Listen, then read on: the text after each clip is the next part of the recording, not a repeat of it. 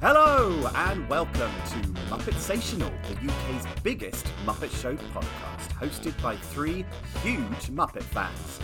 Join us each week as we dive into an episode of Jim Henson's classic variety show, now finally available on Disney+.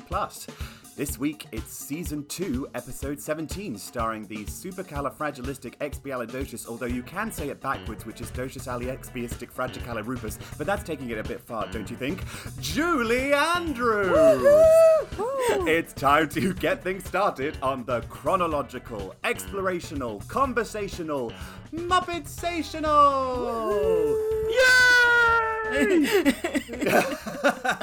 Hello, everybody, and welcome to another episode of Muppetsational. I'm Lewis Chandler. I'm Jade Turner. And I'm Emma Chandler. And as you would have seen from our episode title, we are joined this week by a special guest.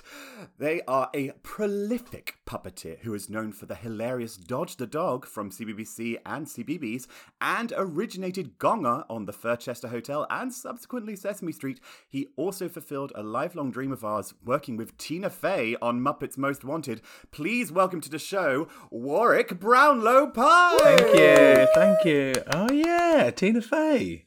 She's nice. Yeah, she's nice. She's literally really an nice. icon. Oh, that's good to hear. I was more interested in the Muppets, but she's really nice. Then you're in the right company. Yes. Warwick, thank you so much for joining us on this very grim and rainy Sunday morning. I don't know when people will be listening to this, but Warwick is recording from, I believe, a bunker. A bunker, yeah. I'm hiding out in the bunker just in case the rain gets really bad. Yeah. Might be the gulag from Muppets Most Wanted, to be honest. Thanks for having me, guys. It was really nice in the gulag, actually. It's nice and warm. It looked cold, but inside it was nice and warm. Well, that's glad. Well, I'm glad to hear they were treating the puppeteers well. You would expect on at least a Muppet production that they would. They do. Warwick, you are the first puppeteer that we've actually had on Muppetsational. So I suppose, there's a few questions we really want to ask you, but I suppose the first one is kind of almost a combination of how did you first get into the Muppets, and how much were the Muppets an influence on you becoming a puppeteer? So I first got into the Muppets when the Muppet Show was in repeats on BBC One in I think it was 86, 87. Yeah. 1986, 87. My mum was busy doing something, so she just sat me down in front of the television, and that was me. I was in. I was a fully paid up member of the Muppet Club, and I've been obsessed ever since. I think about it all the time. So there was no other way for me. That was it. I was done. My life story was kind of written then and there. Yeah. But did you ever have any sort of... Because to me, the Muppets is kind of like the pinnacle in a way of kind of puppeteering. Yeah. Did you have any sort of thought in your mind that actually working for the Jim Henson Company or working with the Muppets was even a possibility, or was that just like a pipe dream that felt so far off in some sort of distance? I just had blind faith. I didn't think it wasn't possible. I just would tell people I'm going to work with the Muppets. I don't know. It just never occurred to me that it wouldn't be possible. I don't know why. I just thought they were local to me. When you see as a kid, you see things on television and it feels like it's in your city. Yeah. So I knew they were American. Yeah, even though they were being made in Britain, weirdly. It's that sort of weird sort of Anglo-American sensibility the Muppets have that makes them feel so familiar. But you've not only sort of worked as a puppeteer for the Muppets, you also got to originate your own Muppet. That's yours. I know. Your name is right next to it. How do you go about sort of building a character like Gonger? Well, in that particular situation, lots of things have to fall in place for that to happen. It starts. Yeah. It doesn't just happen overnight. It starts 10 years ago or 11 years ago when you're just you meet the guy who does Elmo, which happened, and he's like, "Oh, I need some help tomorrow." And I'm like, of course. So it starts way back there, they're being introduced into the Muppet family and becoming a trusted member and all that kind of thing. And none of these things are said. It's not like, yay, today you are trusted. It's just like, it's like, that guy was good. He turns up on time. He doesn't let us down. he gets the coffees in too. Bring him back next time. And so it's just all those little things. They kind of flip flop. And so it started with me helping the guy, Kevin, who used to do Elmo, whenever they came to London for promo tours. And it would just be like doing Elmo's hands and dressing the puppet, or I don't know, standing in for him when in rehearsals so he could see the bigger picture and stuff. And then like the Muppets came and did an X Factor thing. So they were like, don't forget that guy. He's good. He's helpful. And then the movie came up. And so it happens like that. And then by the time the Furchester Hotel came, I was kind of the guy here, or one of the guys here. When I say guys, I mean people. Louise Gold is one of the guys. One of the people. Of course. I don't mean males. I mean, you know. So I think, guys, even in 2022, I think people, guys is still fine. It's just a collective noun for now. Yeah. So when the Furchester Hotel came up, I was there and Louise was there. And that's when I saw Gonga for the first time. He was laid out on the table. So when we like start a show, all the puppets are just laid out on the table in like plastic bags. Like a morgue. Like a Muppet morgue. A very merry Muppet morgue. Good special name. In plastic bags. And so, like, everybody runs their eyes along and like, who do I like? Who do I like? And I saw Gonga on the very end because he wasn't an important character back then. He just hit the gong for like 3 seconds in an episode. And I was like, oh, yes, that guy talks to me. Like, I want to play with him. But somebody had dibs on him. And so that was a pup. You know, it was a done deal. I wasn't going to do that. And I ended up doing the guests, like in Fawlty Towers, each episode there's a guest. I was that kind of guy. And then in the second series, or the second block that we did, that guy didn't come back to perform Gonga. So I was like, oh, I should try that. So I went over there and I was just like, if you let me do this, I'll make it a good thing. Very brazen of me. But I just knew that it could be something. Like, I think anybody could have made that puppet into something. It looks so good. It's such a cool puppet. It just has a great look about it, yeah. And part of that is that, like, you know, lots of the characters for that show, they went through this whole, like, there's a committee, you know, there's loads of designers, there's loads of execs and producers and writers. Everybody has input in those lead main characters, and lots of work goes into that. But because he was just one of the monsters, it was just left to a friend of mine, Andrea, to make. You know, they were like, you make up the 5 Tea Time monsters and Gonga. Just take the scraps and do whatever you want with them, kind of thing. So that's why I think he looks so cool, because I'm not saying that no thought went into it, but not a lot of thought went into it. You know, I think if it would have gone to committee, they would have been like, give him bigger eyes so he looks like a preschool character. You know, bigger pupils, give him a smile, don't make him look so scrawny, all that kind of stuff. Whereas he looks a bit feral. Yeah. And I think that's because just one person's vision of like, I'm just going to put this here, I'm going to try that. Yeah. So I picked up the character and I loved it so much. And because he wasn't a main character, whilst the main guys were doing their stuff, I could just play in the back and develop it and come up with little bits that I wanted to do.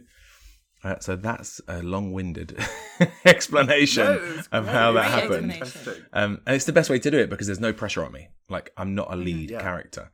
I had like the guests to do still in the second series, but when I wasn't doing those characters, I could just pick him up and run around in the back and like grab one of the other puppeteers and say like, grab a chicken and let's see what this relationship's going to be like or something. Or and every time David was there, who does Cookie Monster, he wasn't there the whole time. Every time he'd come in, we just realised they were funny. They look funny together. They have these attitudes that are funny together, and it's shouty and like confused, and it's just an odd couple thing. Like, it wasn't preempted. We just enjoyed playing with each other and doing the ad-libs and stuff. And other people around noticed it. Like you see the camera guys going, oh, this will be funny. I'm sure this will be funny. Or if not, like, it'll be odd. It'll be weird. Something will happen here that's enjoyable. So it gave me the confidence to like develop it up and pitch the foodie truck. That's brilliant. That's so cool. So you pitched the foodie truck? Yeah. So whilst we're on the Furchester Hotel, like, it was coming to an end. And I'm like, oh no, this is my favourite thing ever. You know, like, I don't want it to end. It's like when you go to Disneyland and you have to leave. So I'm like, well, how do I keep this with me? How do I keep it in my life? So that's when I was like, well, Cookie and Gonga could do Uber Eats from the hotel. You know, because it's an easier, cheaper way of continuing it without having the whole hotel set and everything. And so the original idea was that they would cook from the hotel and they'd send the food out via a bird. They'd like strap it to a bird and send the bird off. And then there was a food truck element to it, actually. because there was a food truck outside the studio, and I gave the guy 50 quid, and I was like, if I can shoot in your food truck for an hour this morning, I'll give you 50 quid. And he was like, yeah. And we shot a pilot on iPhones. I wrote and we shot a pilot on iPhones and stuff. Basically, what's in Sesame Street now is very close to apart from the bird bit, is very close to that pilot, which was just on iPhones and a little bit of stop motion. When I say stop motion, it's like a piece of flat paper and some cutouts. It was nothing high tech at all. I mean, that moment when, because there's so much I want to ask you about. Like, I mean, Jade brought up a really interesting point. Obviously, when you were working on Muppets Most Wanted, that actually, Jade, you asked this question. You could do it instead. Well, I was watching your behind the scenes videos that you shot on Muppets Most Wanted because I was like, oh my god, this is so cool. It is cool. Like it's cooler. It's amazing. I can't imagine. I literally can't imagine. But one of the things, obviously, for us doing a Muppet Show podcast, for Muppets Most Wanted, they recreated the Muppet Show opening as so good. Die Muppets and El Muppet Show. Yeah. And you have footage of them recreating that. Yeah. And I was just wondering, what was that like? Because I think I'd have actually fainted watching them recreate. Just as a disclaimer, it's not my footage. That's Disney's footage from the B-roll and the Blu-rays. I don't want to get sued. I have no personal Thank you, Walt footage. Disney Company. Thank you, Mickey. Yeah, Thank you very much. It's insane. Like, the Muppet Show is my favourite thing. It's my absolute favourite thing. I think about it all the time. I'm insane. It's my favourite. I can't tell you how much I love it. It's my absolute favourite thing. And so when we first walked into the stage, it's one of the stages way at the back of Pinewood, and they had created the Muppet Theatre. It's mind-blowing. Absolutely mind-blowing, because I never thought, I was like, yeah, we're working on a Muppet movie, but I didn't think we'd be seeing the Muppet Theatre. And like the arches. It was when we got to do the arches, that's when I was like, I'm in it. That's like a religious how did I get like out of body experience. Yeah, and like the pink, the pink paint and the bright lights and the pillars and stuff. I just couldn't believe it. I was like, oh my Christ, you're in it. How did you do this? Yeah. Did you get to puppeteer in the Arches? Yeah, loads. I have a list. I should have pulled up the list. Because so those the Arches, lots of the characters are actually shot individually. Like on the Muppet Show, I have pictures of when they shot those, and they would come in rows. So you do like a row each time. But in the movies, they were done individually because we can do green screen easier now and stuff like that. They can comp them in. So I did lots. Oh man, I wish I could remember who. Droop, I remember that. That Spanish. I always remember that Spanish whatnot that's in like a flamenco outfit. We did loads. I was doing Dr. Teeth's hands. One of them. I'm trying to think of like the moments, but there was just a whole row of puppets, and you got to get for all of them. And then I was in. What was I doing in that? I think I was assisting Miss Piggy in that middle line. The important line. Kermit, Fozzie, Piggy. I think I was just assisting Piggy with her rods in that. I'm definitely in there.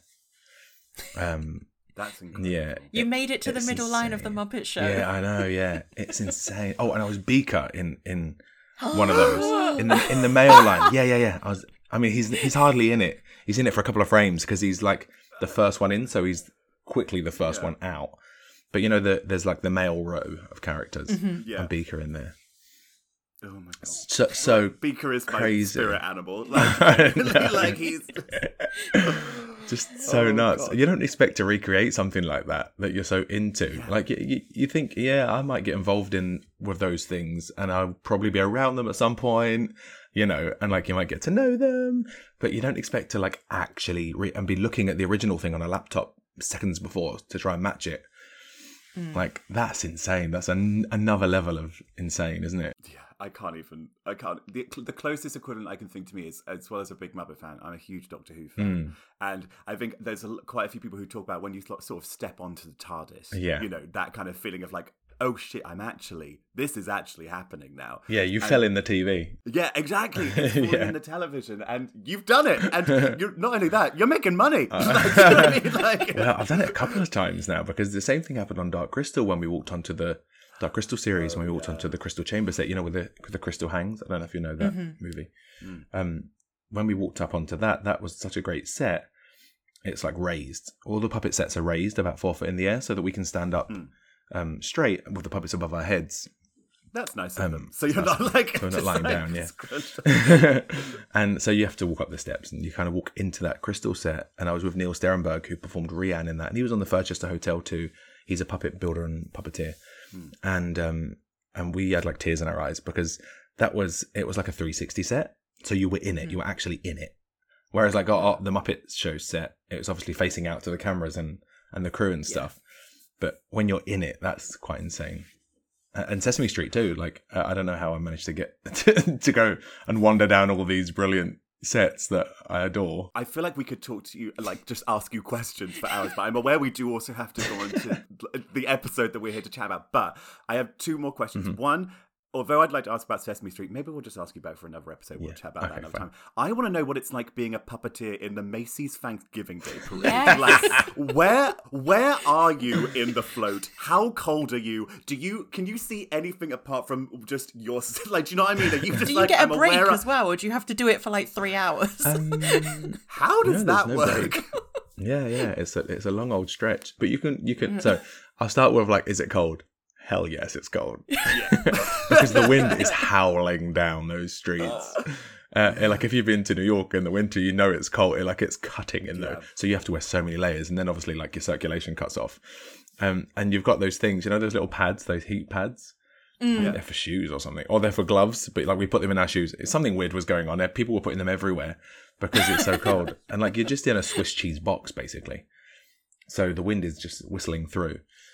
You can see through because there are these like black gauzes. So when you've got your puppet hanging out, the gonga's been out like the top window, the top tier of 123 Sesame Street, the apartment at the top. I don't know who lives up there, but we gate crash it.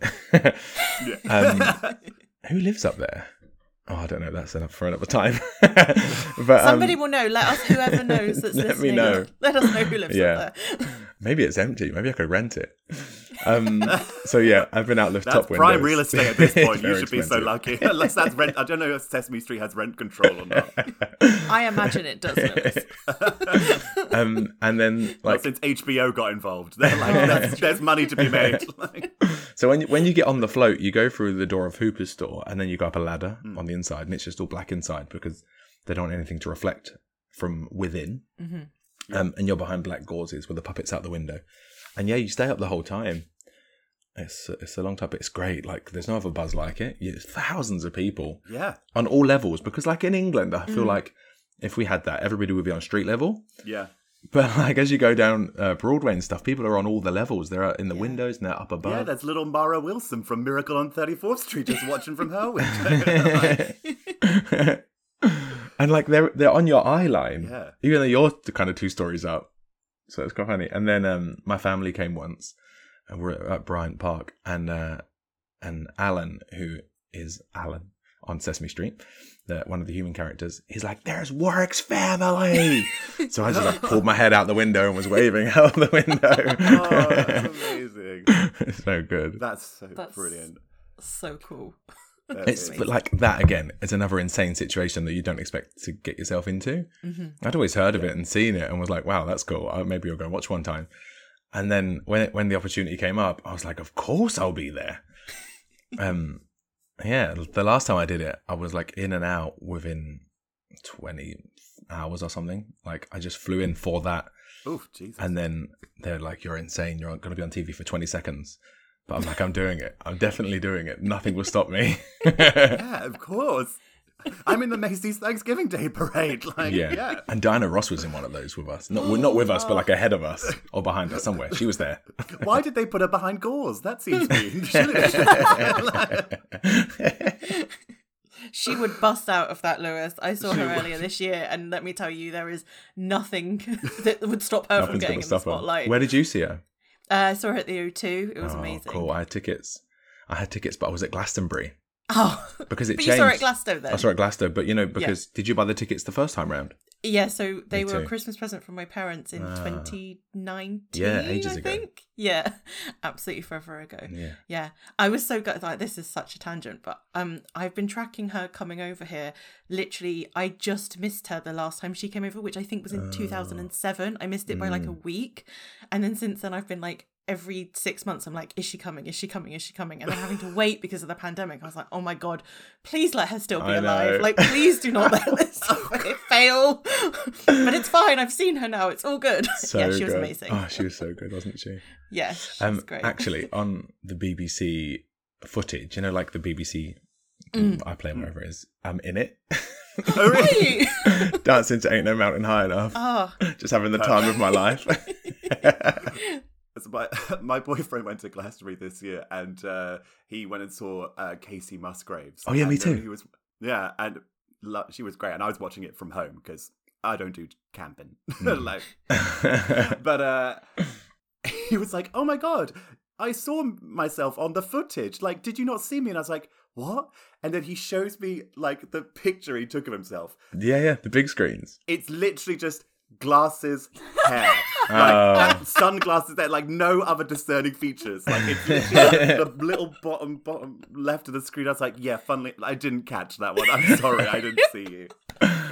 that's too funny. It's Well, I had such- somebody on my shoulders, so it was easy to spot. Nice. We were like, I mean, but one of them was like, it was kind of like a tight shot. It was great.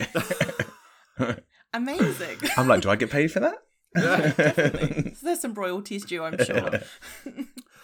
Warwick, we should probably jump onto the actual episode just so we can get through the whole thing with you.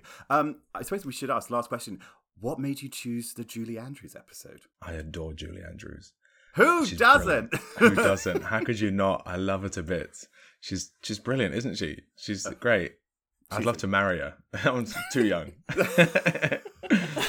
We did the Hollywood tour, bus celebrity house tour, whatever you call it, years ago, and we went past her house, and I'm like, of course that's Julie Andrews' house. Look at the beautiful flowers in the garden. It's just like the perfect house. I love her. She's great. I've always loved her. Trap house. Yeah, I mean, Yeah, exactly. Yeah, my uncle said a couple of years ago, he was like, "Oh yeah, I remember you were sweet on Julie Andrews when you were like 6." still am. Just like Still am, yeah, consistently sweet. Have you ever seen her? I know Emma has. No, I'd love. Oh no, I did at the It was a talk though. Yeah, that's what She did her book isn't it? tour. Yes, I saw her. You saw it? Yeah. At the South Did Bank. she do Edelweiss at the end when you saw it? No. Oh, she did Oh. like kind of like Oh, sing, no. speak Edelweiss, and I was literally like crying. I was like, Edelweiss. Oh no, she didn't do that when I was there. Ah, I don't like her anymore.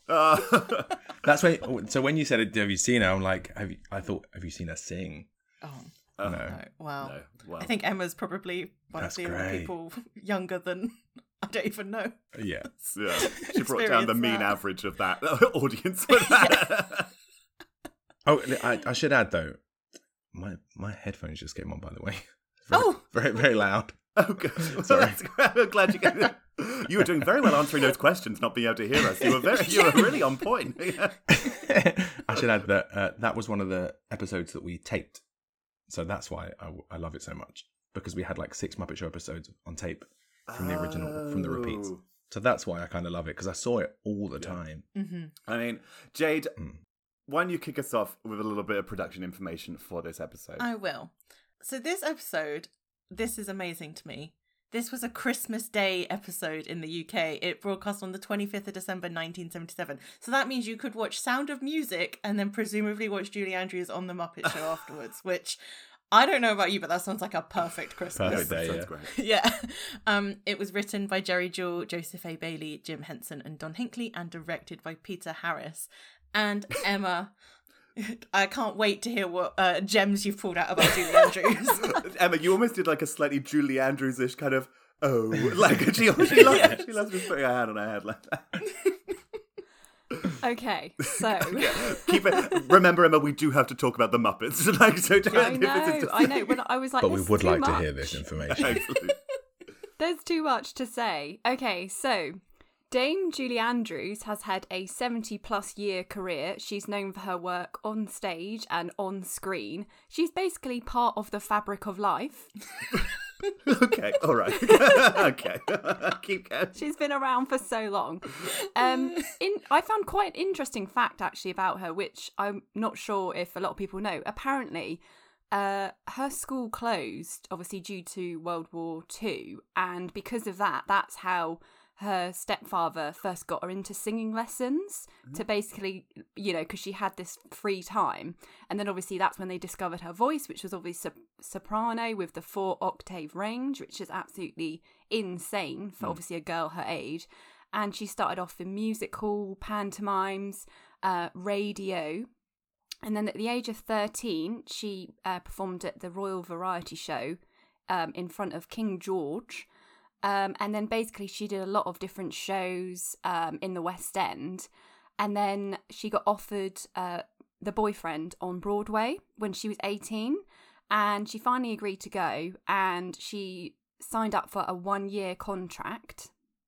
And then during that time, she basically got offered My Fair Lady. And she said she was able to do it because she wasn't tied into a 2-year contract, which again is amazing. Yeah. Obviously, My Fair Lady just blew up, exploded, and it was Broadway, London, and then she did Cinderella on TV in America, and apparently that reached an audience of over 100 million people, which is crazy. I believe it held the record for like the highest viewing figures Yeah. in the US for a genuinely like several decades. Like Yeah. Yeah. And then from there, she went into Camelot. And then, as we know, Mr. Walt Disney came to see her to talk to her about a certain little film called Mary Poppins. And also, what I think is amazing about this as well, and she said it herself, she was pregnant with her daughter, and he said he would wait for her. Unreal, like, So especially good. at that time.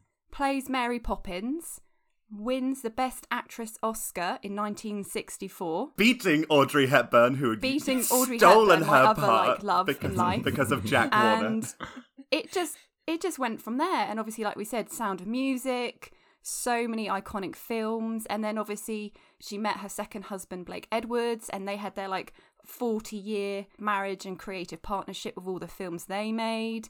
She did TV shows. She had her own show. She did shows with Carol Burnett. I mean, she's won an Oscar, a BAFTA, an Emmy, a Golden Globe. Funnily enough, she hasn't actually won a Tony, so she That's hasn't mad. EGOTed yet, which is madness. What? And then she became a dame in the year 2000, and then apparently at that same ceremony was Elizabeth Taylor. I would have loved to have been there for Oh that. my That would have been God. amazing. And then sort of she's done books, and now she does a lot of like voiceover work. She's been in Princess Diaries, Despicable Me, Shrek. She's narrating Bridgerton at the moment.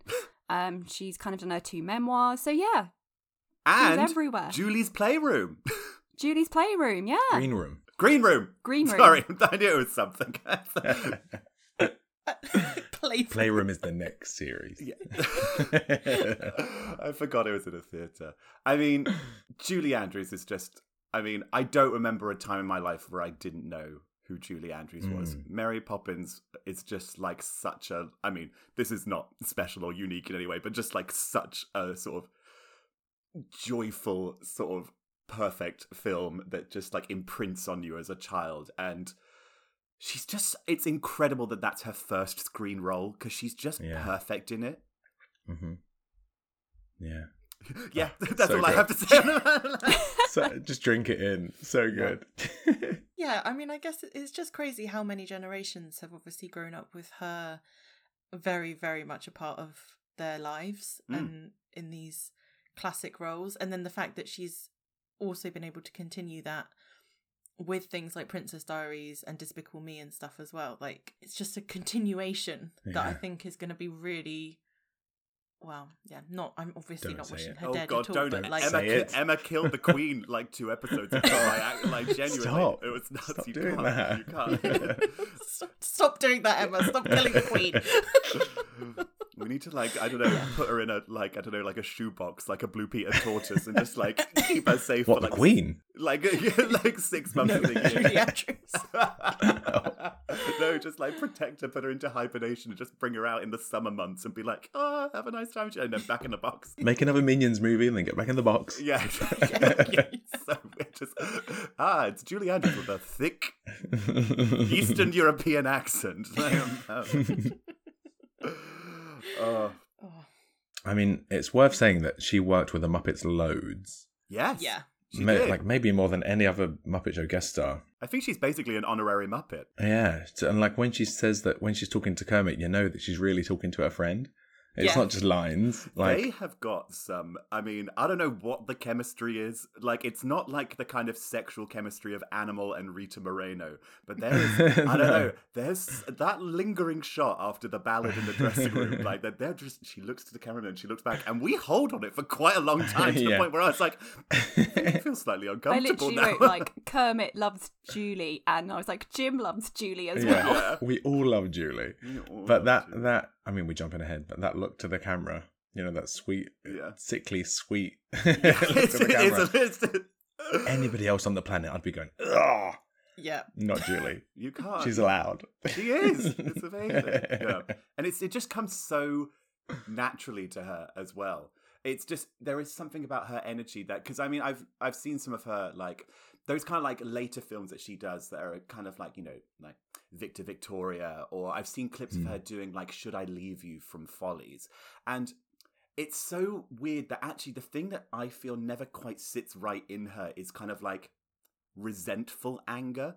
Like she can be frustrated, like, or like exasperated, but somehow like there is just something about the I don't know, the energy of Julie Andrews that like you could never see her being actually spiteful. So like Yeah. anytime I've sort of seen her try and play something really spiteful, I'm always like, oh, don't be silly. Like, you know, like you're Julie Andrews. Like, I wonder if that's a potentially frustrating thing to be trapped in. I don't know. I think it's also worth pointing out that I think she's quite important in Muppet history because she had her series, The Julie Andrews Hour, which was an ATV, ITC, Lou Grade series that was on in the States, and it wasn't doing very well in the ratings. It was up against Mary Tyler Moore at one point. I mean, it moved around loads, and it was up against Mary Tyler Moore, and that's when I think they decided, okay, let's call it a day. But she had time left on her contract, so they gave her 5 specials, and one of those specials was the Julie Andrews on Sesame Street, which then shot, the 5 specials were to be made over here in England, because it didn't go too well over there, right, in the States.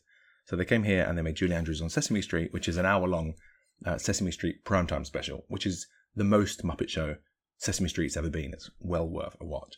They rebuilt Sesame Street at Elstree Studios, Wow. brick by brick, like the whole thing, the whole street, and then some. They added bits on, like they put a bridge in and stuff like this. But it's very Muppet Show. It's parts of it are set in a theatre, like, you know, there's a Broadway medley and stuff. And so Jim came with all the Muppets and the Muppet guys and was there at Elstree Studios in 1973 with Lou Grade. So, I mean, it must be that Lou saw them and was like, okay, these guys are good. We're making a show with them. They should have a series. So I think she's quite an important part of that. Her failure with the Julie Andrews Hour. So we need to thank Hitler for getting Julie Andrews into singing lessons, and we need to thank Mary Tyler Moore for the sort of being the Muppet successful. Show. Yeah. It's interesting, isn't it? It is interesting. Like the Muppets had been here before. They were on the Tom Jones show, which I think was another Lou Grade show, like in 1970 or something. But this was the first time that they had been in England and were like, ta-da, look at what we can put on. That's so like interesting. 3 years later, or sorry, they would have been back 4 making years the later, pilots for the Muppet Show. Yeah. Yeah. God, that's nuts. I mean, as we see literally from the opening titles, Kermit is incredibly excited. Like the second he bursts through, he's like, "It's He's Julie never been that Andrews!" excited about anybody else. Like he is about to fall out of the O. He's so excited, I think. Yeah, and I mean, obviously we get the little gag with Gonzo with his little light up trumpet. Again, is that the right puppet? Like, do you not? It is now. It is now. Yeah, I think like, so. After last Yeah. week, I Yeah. got slightly thrown. Because there's one. What was last week's? Last week's was Cleo Lane. Yeah, and it's the there was an old- old one in there. Yeah. Yeah, it's an old Yeah, Gonzo. is it because he It's flies really weird. out or something, or he The blows up? Something trumpet happens. flies out. Yeah. Trumpet flies out. That yeah. is a good memory.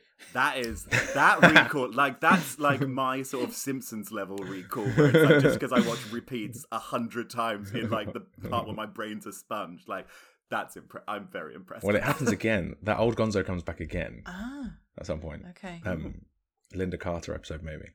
Ooh. We've done that. You've done that already. No, No, that's Linda to Carter come. hasn't come up yet. No, that's still to come. There's like explosions, so they put the old puppet in so that he doesn't get blown up or something. Oh, Yeah, but like it's so different, isn't it? That old puppet's Yeah. so different.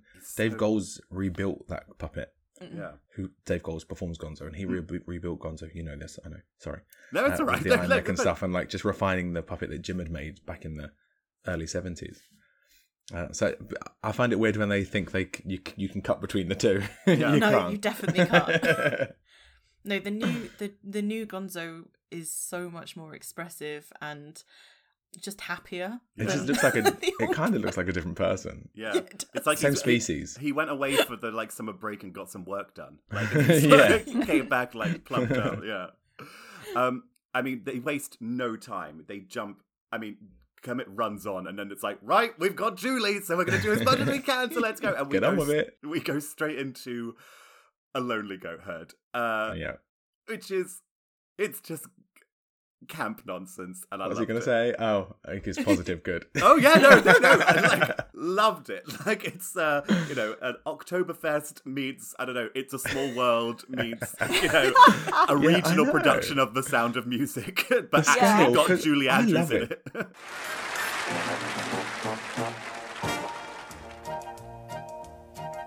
High on a hill was a lonely goat herd. Lady, oh, lady, oh, lady, oh. Loud was the voice of the lonely goat herd. Lady, oh, Lord. Folks in a town that was quite remote heard. Lady, oh, lady, oh, lady, oh. Lusty and clear from the goat herd's throat heard. Lady, oh, lady, oh, Oh, oh, lady, oodle-ay-ho. Oh,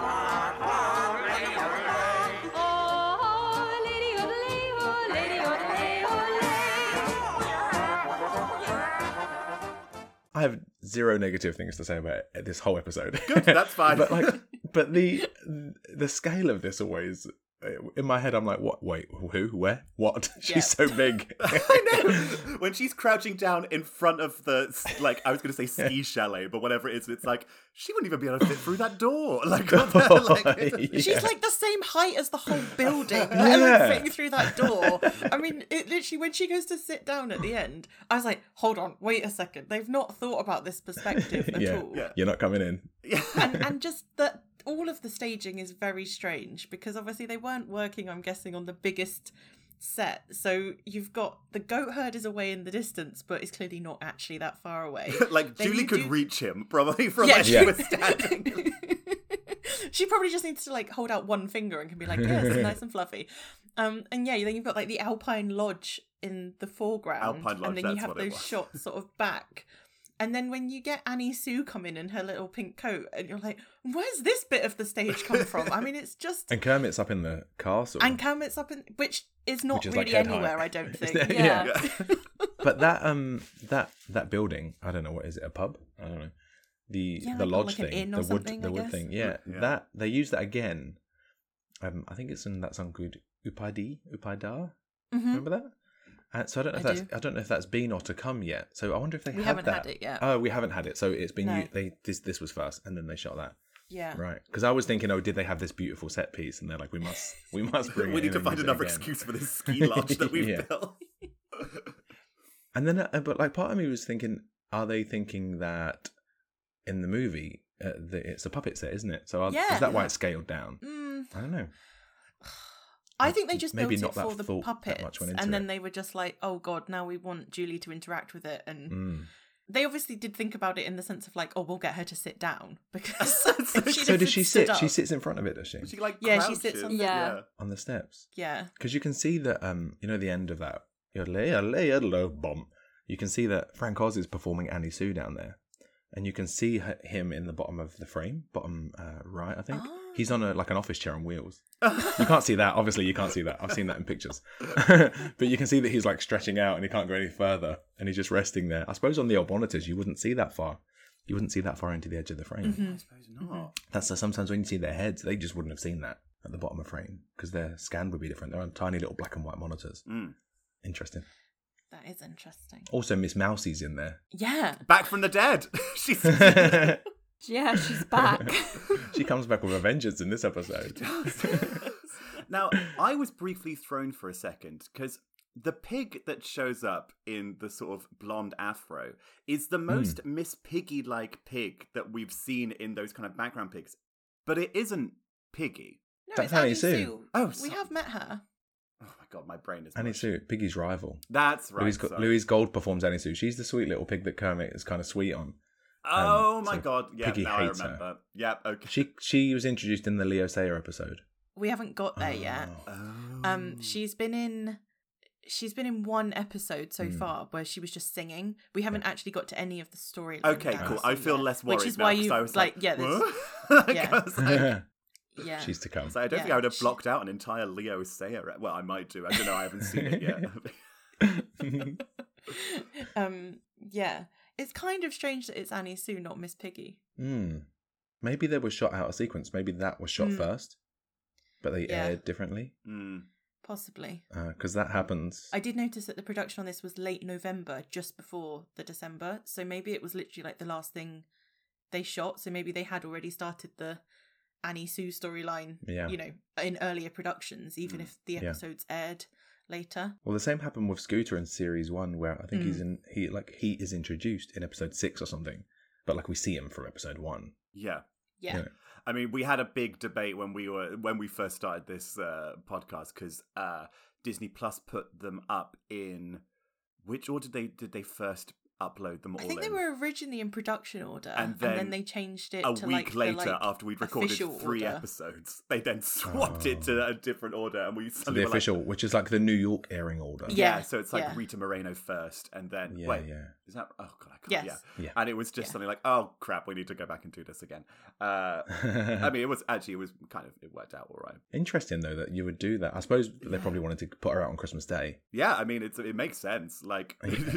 Julie Andrews does sort of scream Christmas in a way. Yeah, national treasure. Get her on Christmas Day. Yeah. What's also worth saying is, and I don't know this for a fact, but I'm pretty certain that one of these bits was switched out for a Christmas bit Oh. when it aired originally on that Christmas Day. Like you might have seen like a Radio Times or something, or TV Times with the picture of her and the Muppets, and they've got tinsel around them. Oh yeah. So there were some. I'm like 99.9%. I will crack this one day. there was a bit taken out, and then like a Christmas Carol-y bit put in. Oh. But Oh my. who knows if we'll ever see that again? Somebody had to be recording on that day Yeah. because it's like the only time it goes out. I've been hounding this for Anyone has years. it. I've been at this for years, and like everybody, I've asked all the people who were there. Nobody knows anything about it. But it happened. I know.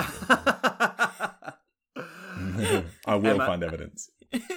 As our Julie aficionado, how was this sort of entire sketch experience for you? Did you enjoy the slightly like parping percussion that's in the back of this one that feels a little bit like thin and sort of like it's a bit like Yeah, no, I thought it was really sweet. It was great. I did think, like we were saying, that it seemed like a kind of regional tour version of Sound of Music. when they've only got like 5 Von Trapp kids because they can't Yeah, afford 7. but I thought Julie did really, really well. God, I love her so much. Yeah. She was just really, really great. And I just thought all her interactions with all of the Muppets was really, really good. And her just expression and everything is just so great. She's got such great cheekbones. Like, they're really good. Like, she's got Great hair too. Yeah, I was trying to work out what the hair color was in this one because it's like brunette, but with like Ashy. flecks of blonde through. I Yeah. was like, that's cool. There is one thing that has always struck me as bizarre. It's when they cut from her like tiptoeing in on those little stones, and then they cut straight in to a tighter shot, and the chickens come in. And I never think about like how long are Rizzo's legs, you know, like why does he have 4-foot legs or anything? I don't think about that at all. But when you cut so quickly from a wide shot where you can see her feet and stuff into the waist height shot and the chickens come in, you're like, where are these chickens floating? Like, how long are their legs? Because it's so quick. It's always there's always that kind of like odd thing, and I feel like it's particularly in like Muppet movies where they then want to have those shots of like Muppets wide standing shot. on the ground or walking in, and you suddenly go like, why are they suddenly like all at knee level? Like it's so strange when otherwise people are talking pretty much sort of like eye high to eye high. Like you can't ever sort of think about it too much, otherwise it kind of breaks your brain. Yeah, you have to avoid those shots that are so soon. Yeah. From a wide to a close. Yeah, they probably would have got away with it if it had cut to the goat herd or to the inn or something and Definitely. then cut back. Yeah. But yeah, I think there was some weird in this and also the the final number, which obviously we'll get to eventually. But there was some weird camera setups and choices in both of them. And I just don't know whether they were just so excited to have Julie kind of prancing about that they kind of forgot that like they needed to make it work for the Muppets as well. They were like, who cares about them? Whatever Yeah. Julie wants. Yeah, exactly. Everybody would be like that. Whatever you want. Yeah, fine. 6 foot chickens, of course. Yeah. They exist. Yeah. Well, we go from 6 foot chickens to a real life human. I'm sorry, a real life human. I'm going to say that again. A real life. I was going to say a real life human cow. Like that's. So.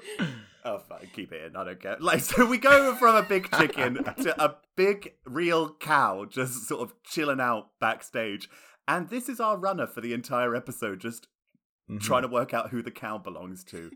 Yeah. What do we And, think like, of this that- as a runner? Well, this as a puppeteer who works on those kind of sets, this is a dangerous situation because the backstage set starts 4 feet off the ground. It's just like above waist height to us humans.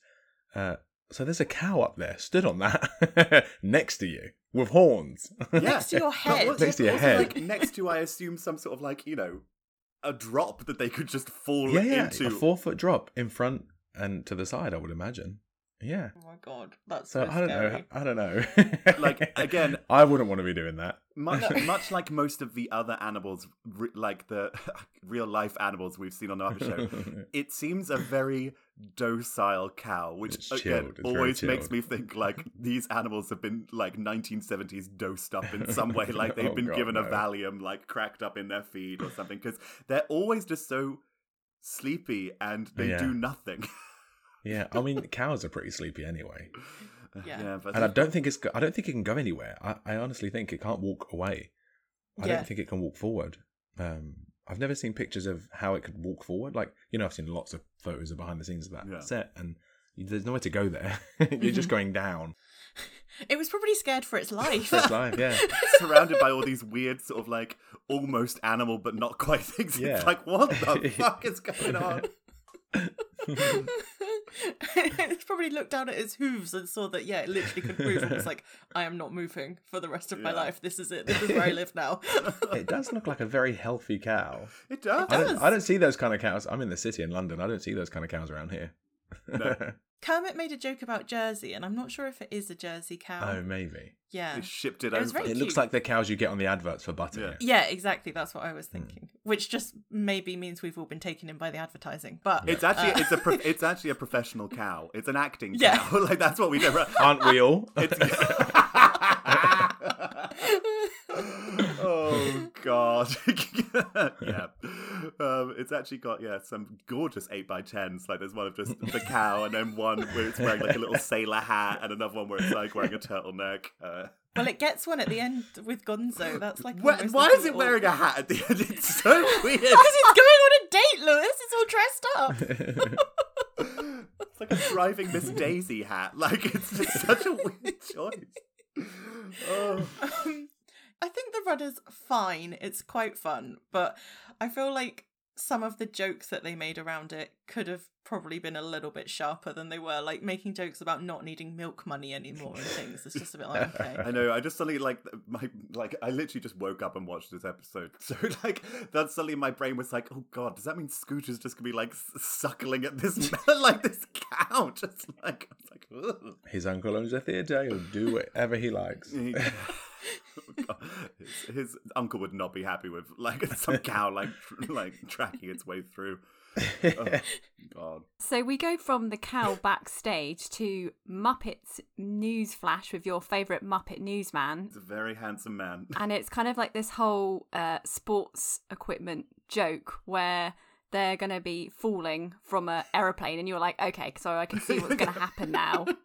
And then there's a big drop and like 10,000 ping pong balls kind of fall I mean, I onto think him. it's 100 at most. Well, yeah. I mean, yeah.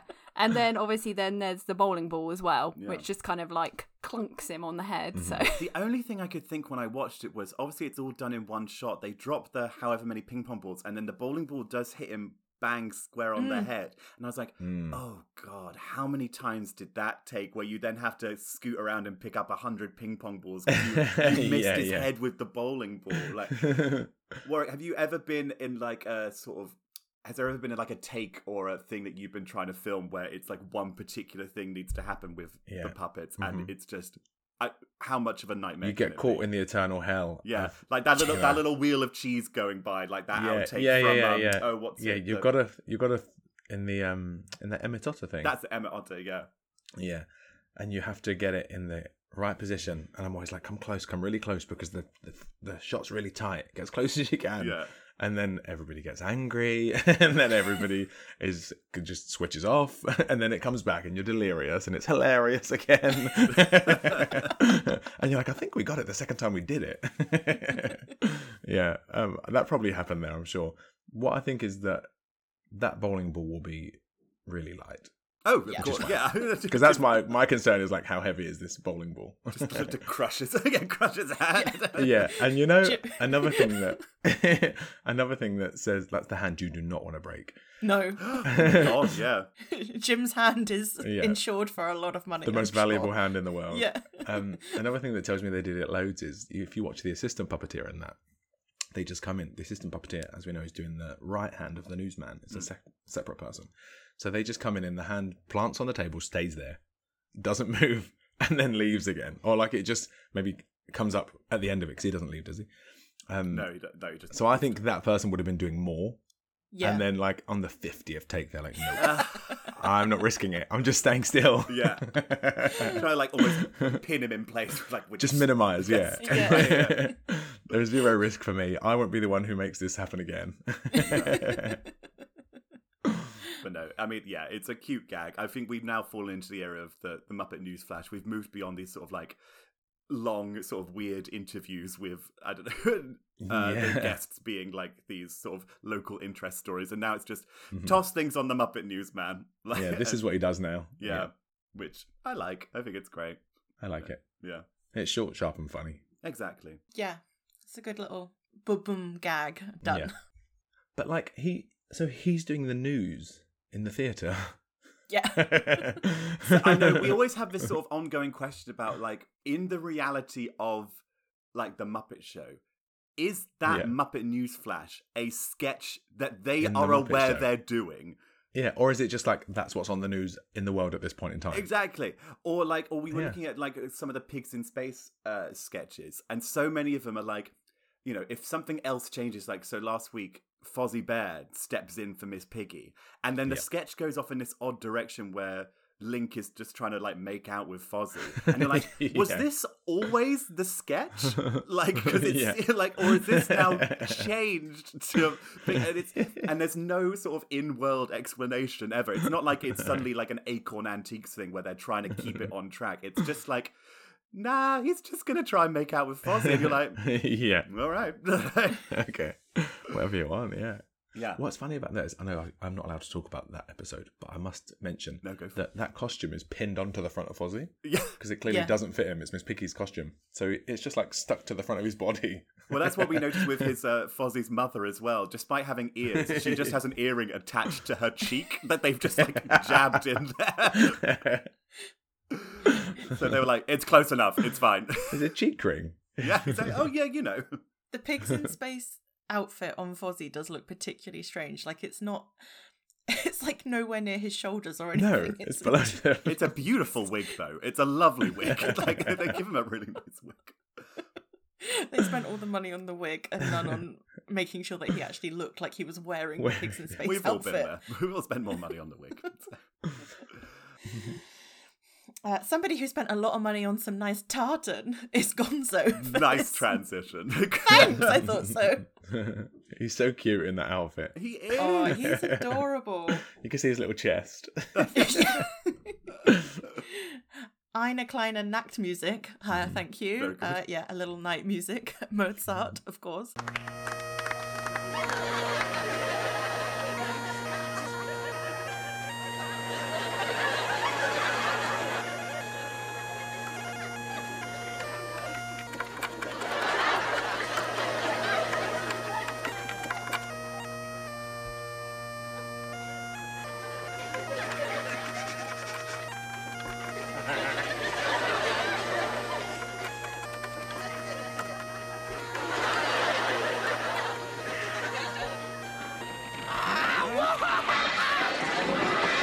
I feel like this is one of the first times we've actually seen Gonzo in that usual, or like the more typical, what we're used to, Gonzo Yes. style of him just doing a number or doing something and it all going completely wrong.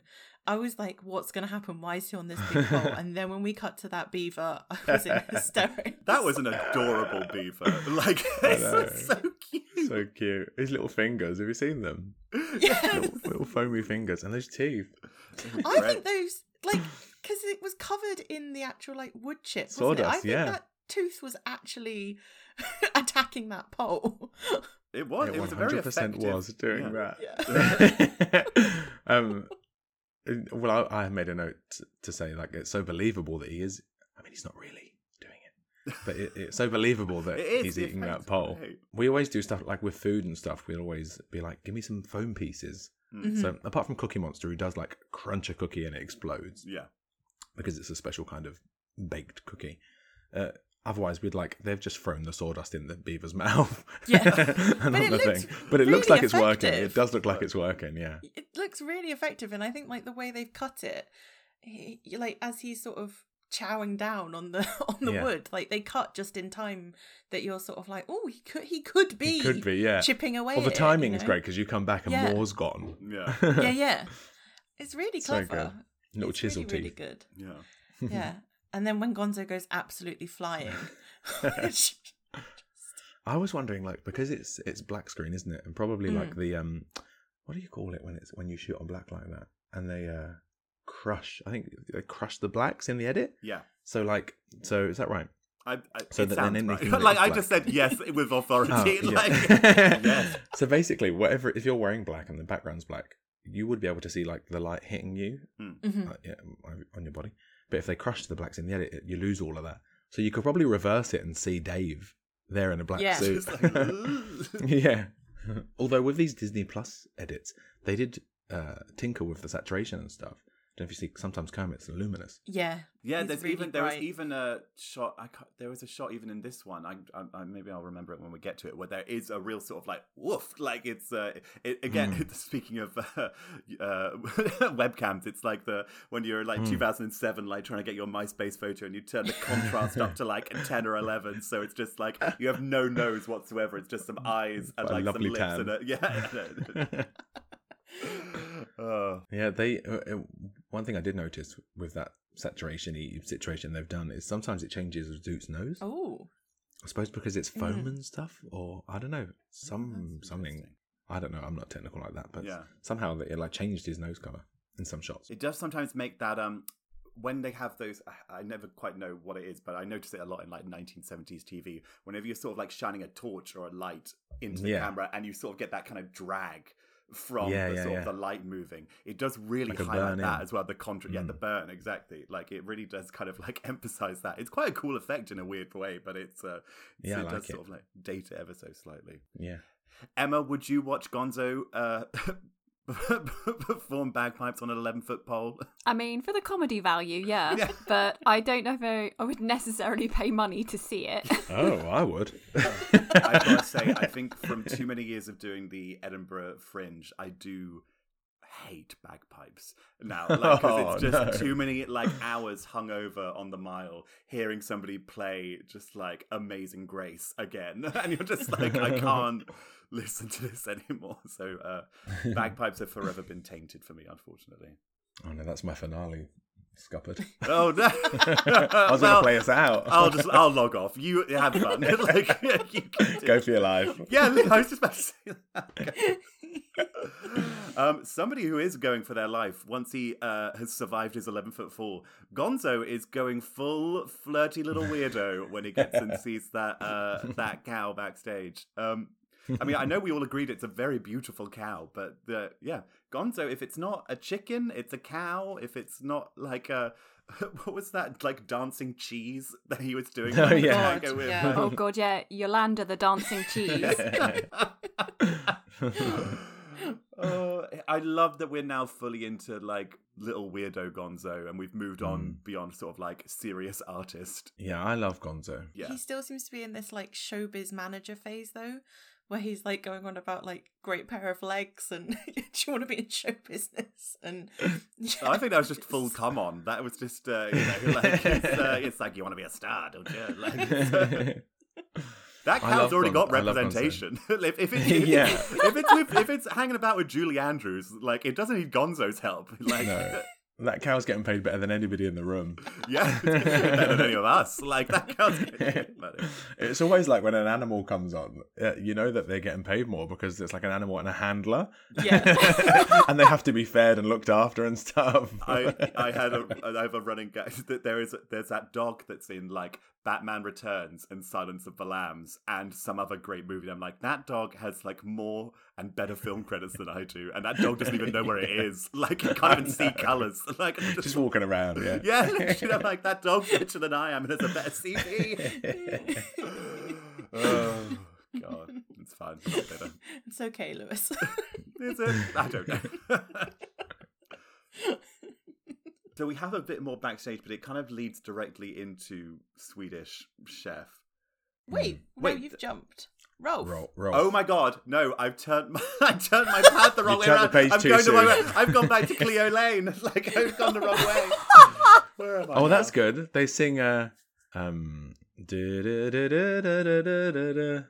I can't. what's that I've song? forgotten the name of I it. hear singing, but the Yeah, the I smell flowers, but the Yeah, while they're making a salad. I'll talk about that. I love that. You've come to the wrong. I turned up on the wrong day. Yeah. You're Just in Love is the name You're of just it. in love. Thank you. Oh, Yeah. we go straight to Rolf. Yes. Okay, No, I I don't know want if to talk this is- about that Swedish chef Cleo Lane. No, skit. forget it. It's God. brilliant. It's brilliant.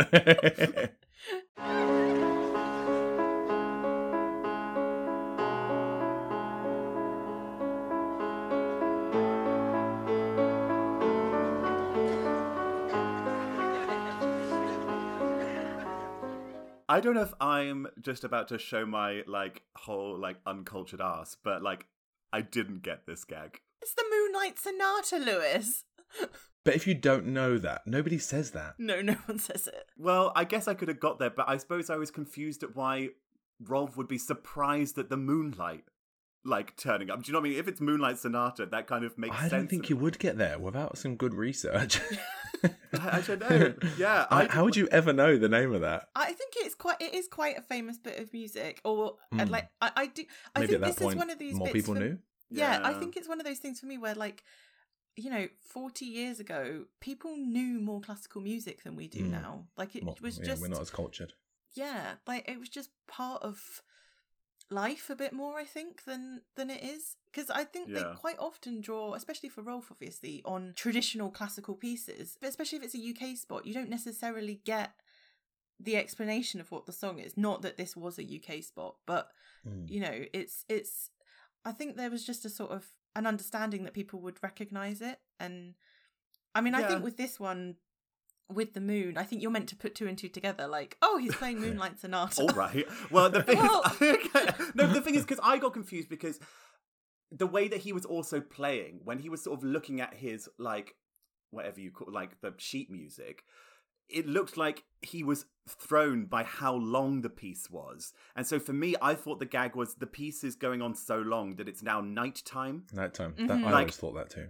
Like that's what I thought the gag was, and I was like, I was waiting for then like the sun to come up afterwards. That he was just like he was going to keep looking. The sheet music was just going to go on and on. Like obviously, I've heard the phrase like Moonlight Sonata before, but yeah, I unfortunately, I think I'm just showing my lack of culture, I guess, and that's fine. But what's good is, this happened to me. Like, I never would know those pieces of music, but now I do know them. Yeah. And I know what they're called, and I feel like all educated Yeah. because of it. Real fancy, like. So, yeah. So the Muppet Show does that for us. It brings us all, it educates us musically. It does. It's great. So, Yeah, so there. So thank God we now know Any Old Iron, and like. I would never have heard of No No Nanette without the Muppet Show. Like some of these musicals that we've like, Call Me Madam, like just these things I now have in my head as information is. Yeah, It'll come up one day. I'm You'll ready be like, for a "Oh, I pub know quiz the in answer like to that." 1979. Like that's what I'm ready for. So I've just recently read the new Kate Atkinson novel, and literally one of the first pages mentions No No Nanette, and I'm like, I know what that is. This is insane. It's not a story point at all. It's just mentioned in passing. But I was like, oh my god, like this is crazy. Thank you, Muppet Show. Just technically about these Rolf bits. Yeah. Something that I talk about with other puppeteers is that, so if you put your hand up, Jim's right-handed, right? So if you put your right hand up above your head, and then think the camera is to the right of Jim. Mm-hmm. Okay, so try and turn your hand, which is in front of you, to the right. Yeah, that's Like hard. it's against your wrist. You can't really do it. It's not nice. So if that piano was the opposite way, flipped, it'd be so easy to glance into the camera. Yeah. And they always would put that piano in that position. And I just don't know why. It's always against the wrist. That does seem weird. Now I'm trying There must be a good reason. It wasn't to do with where the assistant would be for the other hand. No, was it's it? just as easy for the assist to be. Okay. The assist is doing both, I think. Yeah. Both hands. So they would always just be awkwardly under there. Yeah. Either way. I don't know. I feel just like an Dr. interesting Teeth thing. is quite often on that side as well when he looks to camera. Yeah. Sometimes Dr. Teeth's flat out to the camera. Yeah, isn't he? yeah. But yeah, for some reason they choose that side. I don't know. Mm. And it's not like that's a grand piano. Yeah. Well, that's a grand, right? So the lid opens that way. Yeah. But Yeah. still, when it's not, when it's an upright, they still choose that side. Mm-hmm. I'm now trying to think about like every time I've like ever seen a piano in a movie, and I'm like, are they always doing it one particular Yeah, way? is there a particular way to do it? I don't know. Yeah. I think they are quite often facing that way, but I think you do sometimes see them facing the other. I Mm. mean, It hurts when I look at it. It hurts me. Yeah. Yeah. I'm like, ow. Sympathy twinge, yeah. And I'm always like, you won't be able to turn all the way. Yeah. You won't make it. Emma, how does this stack up for you as our Rolf lover of the group? How does this stack up for you? Did you know it was Moonlight Sonata? No, I didn't know Yes, it was Moonlight vindication. Sonata. No, but I thought it was quite sweet. It was nice to see kind of Rolf like having his little solo moment again, and him noticing the moon obviously rising very quickly, and kind of like his panic at trying to turn the pages and get the piece finished in time. So I thought it was quite a sweet little moment for him. He was. He's always adorable. He's gorgeous always, and he gets these tiny little bits to do. But he was the first famous Muppet. Back on the Jimmy Dean show. Yeah. And I think maybe before that, he did these like dog food commercials with that little flat-faced dog that's in the Goat Herd number. He sat down in the pub with Rolf, I think, maybe next to him. Yes. And it's funny to think that those characters and that particular little dog puppet are from the 60s. And they're still they still are around now. They're still working. Like Isn't that they're great? still, Isn't that that's the kind of great? career you want. Yeah. Ad money's the good money. Like that's Yeah, they made so much back then. They don't need to be. Yeah, that. Oh my big god, role. can you imagine? Yeah, Jesus. So we go from a Moonlight Sonata to a very kind of like, oh my god, I've just forgotten the name. Insane. Of the show. Yes, yeah, it's very like a laugh-in style kind of sketch where we're just lobbing Muppets for about a minute from either side of the stage while Julie and Kermit sort of do their sort of best Wimbledon impression of, sort of looking side to side. It's dumb, but it's really fun. Like, there's nothing fun. Like, it's that shot in The Great Muppet Caper where they just lob the Muppets out of that double-decker bus. Like, there's just nothing funnier than just tossing some Muppets. Yeah. Although the Zucchini Brothers, I think they are on a wire because they fly through so straight. Yeah. Robin's they definitely being lobbed around. Yeah, he'd just be like, Yeah. I think at one point he hits the wall, doesn't he, and stuff. it just slams down. And then his like stunt double bops back up, being like, I'm fine. Yeah. When it cut to the wall to start with, it felt like it was quite Peanuts-y with, like you get Charlie Brown and Linus at the wall. But then obviously when it started with the lobbing, I was like, oh no, this is not this is not a new talk spot situation. This is just a lot of silliness.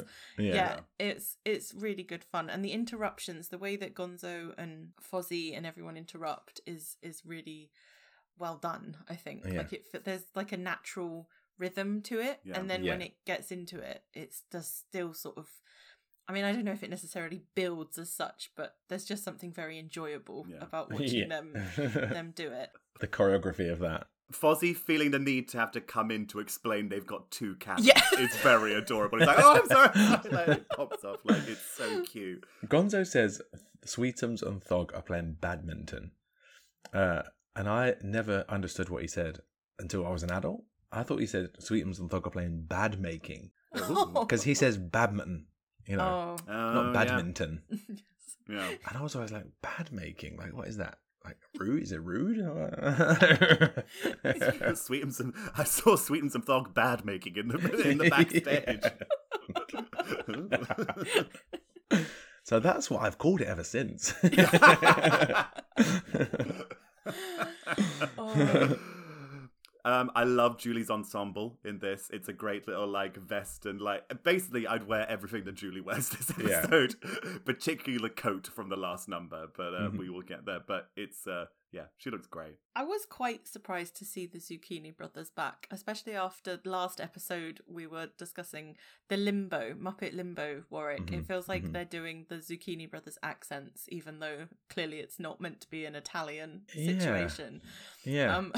This I'm now like, the Zucchini Brothers are now back and they're still going. Also, clearly not what Disney did mean with the disclaimer on the last episode, because there was no disclaimer on this for the Yeah, Zucchini they were like, Brothers. no, the Zucchini Brothers are right. fine. Are fine. Yeah. Yeah. Yeah. Oh, interesting. I know, it's like, because on some episodes you'll get a warning, you're like, oh god, what's going to happen? And it's just like one smoking Muppet. And then Yeah, you'll yeah, get yeah. another episode and it's like, oh no, racism. Like, you know what I mean? Like, Yeah, it's yeah, just yeah. like, it really runs the gamut. And then sometimes you don't get a warning at all and you're like, oh, I guess like comedy, You want Italian. the warning. Yeah. Yeah, I don't know. Like, Yeah. but yeah. I do like that grey zucchini brother, the one with the long nose. Mhm. You know, I think it's a really good puppet. I They think are it's a great good puppet. puppets. But him especially, he's the one from the Vincent Price episode where the TV starts to eat him. Oh remember my that? God. Yeah, that's yeah, scary. that Vincent Price episode was. I think That we puppet's talked still for around. so long about that Vincent. That was like our longest episode for a while because we were just like, Yeah. "What the fuck is happening?" Like, it was like a fever dream. Did you just say the puppet's still around? That puppet, the very puppet's still around. Yeah, you can see it. Like if you watch, we used it in Muppets Most Wanted. God, It's like old, but like it in Wow. it's in Christmas Carol. I'm pretty sure he's the fruit and veg seller. Oh. You know, Don't like vegetables. Don't like them. That guy. Yeah, I think that's him. And then in Muppet Treasure Island, he's got an eye patch on and yellow hair, and he's sweeping the Oh my deck. god, this is like He's in the gulag. Let me think. Where is he now? I think he's just in a cell, one of the cells That's- in the that- gulag. But that's he's there. blowing my mind. God, crazy. Yeah, when you think like it's the same thing. Yeah. Yeah, that's completely nuts. Can I? Sorry, just while we're talking about old Muppets, Wayne and Wanda, Mm. are they the original Muppets? No, the ones that we use these days, no. That's upsetting. Well, they would have. Wanda's like foam. That original Wanda is foam. Oh, so she would have so disintegrated. she's probably like Yeah. perished. Yeah. Although, like the early piggies, because of the foam they're made from, we call it soft foam. It's like mattress foam, that kind of density. It's all about the density in the foam. The more dense, the denser it is, the longer it will last. Yeah. Okay. The more porous it is, it will dry up and crunch. Oh. Like Gonzo's nose will dry up. He starts looking like But, like, Muppets the old Haunted piggies. Mansion Gonzo, which Yeah. he found very upsetting. Like that is, I loved it. It was like, it was so, So weird. upsetting in a way that's sort of like not. Oh yeah, God. Yeah, I was just like, oh, that's a cool puppet. That's That's a cool piece of art. But yeah, so she might exist, but like she would have not usable. yeah. Yeah. I wonder. Oh, Wanda. But it's good that you think that. It means that the person who made them really Yeah. well. Yeah, I think Lars, Gorgeous. somebody worked with called Lars made them, or made Wayne, I'm sure. But not Wanda because they're feuding. Like they. I don't know, yeah. I feel like I know that Lars made Wayne, but I don't know who made Wanda. In our sort of in-world, what we've decided that Wanda at the end of the first season actually left to join Mummenschanz.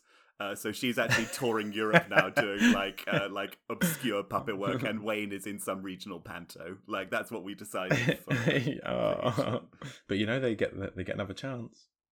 Do you know this? What? No. No. All right. I We do won't not say know any more. Oh my god! They get another chance. we do see Wanda here looking slightly different in At the Dance. Ugh. She has a grey wig on. But- Yes. So is this the same lady or maybe it's her sister? I Oh don't my know. god! It's Vanda. Vanda. Shonda and Vanda. Congratulations, Deborah. You're on your way. I love that sketch so much.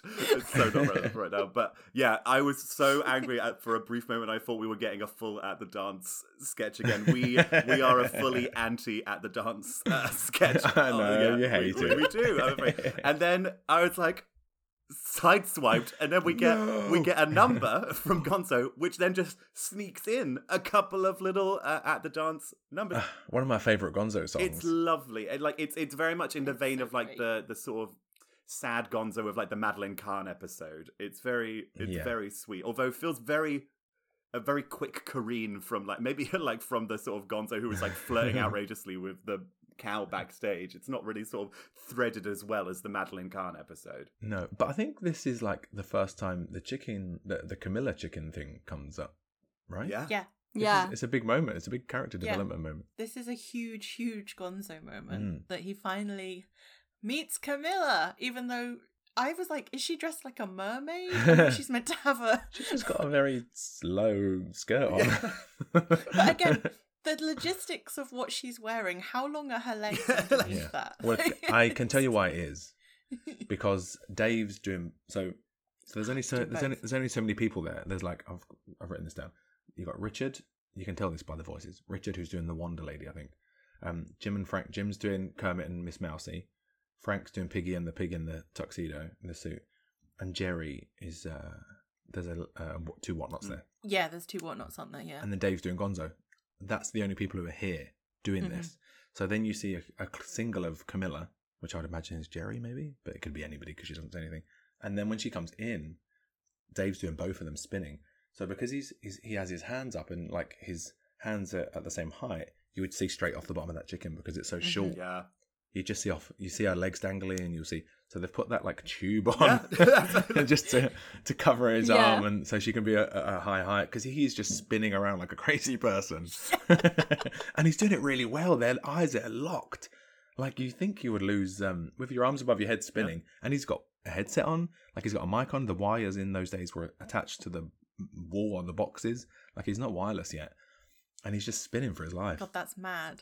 But he does a really good job of keeping them looking into each other's eyes. Yeah. And they spin fast They as spin well. a lot. They Yeah, do. yeah, yeah. They're really spinning. He's dedicated. Yeah. That's amazing.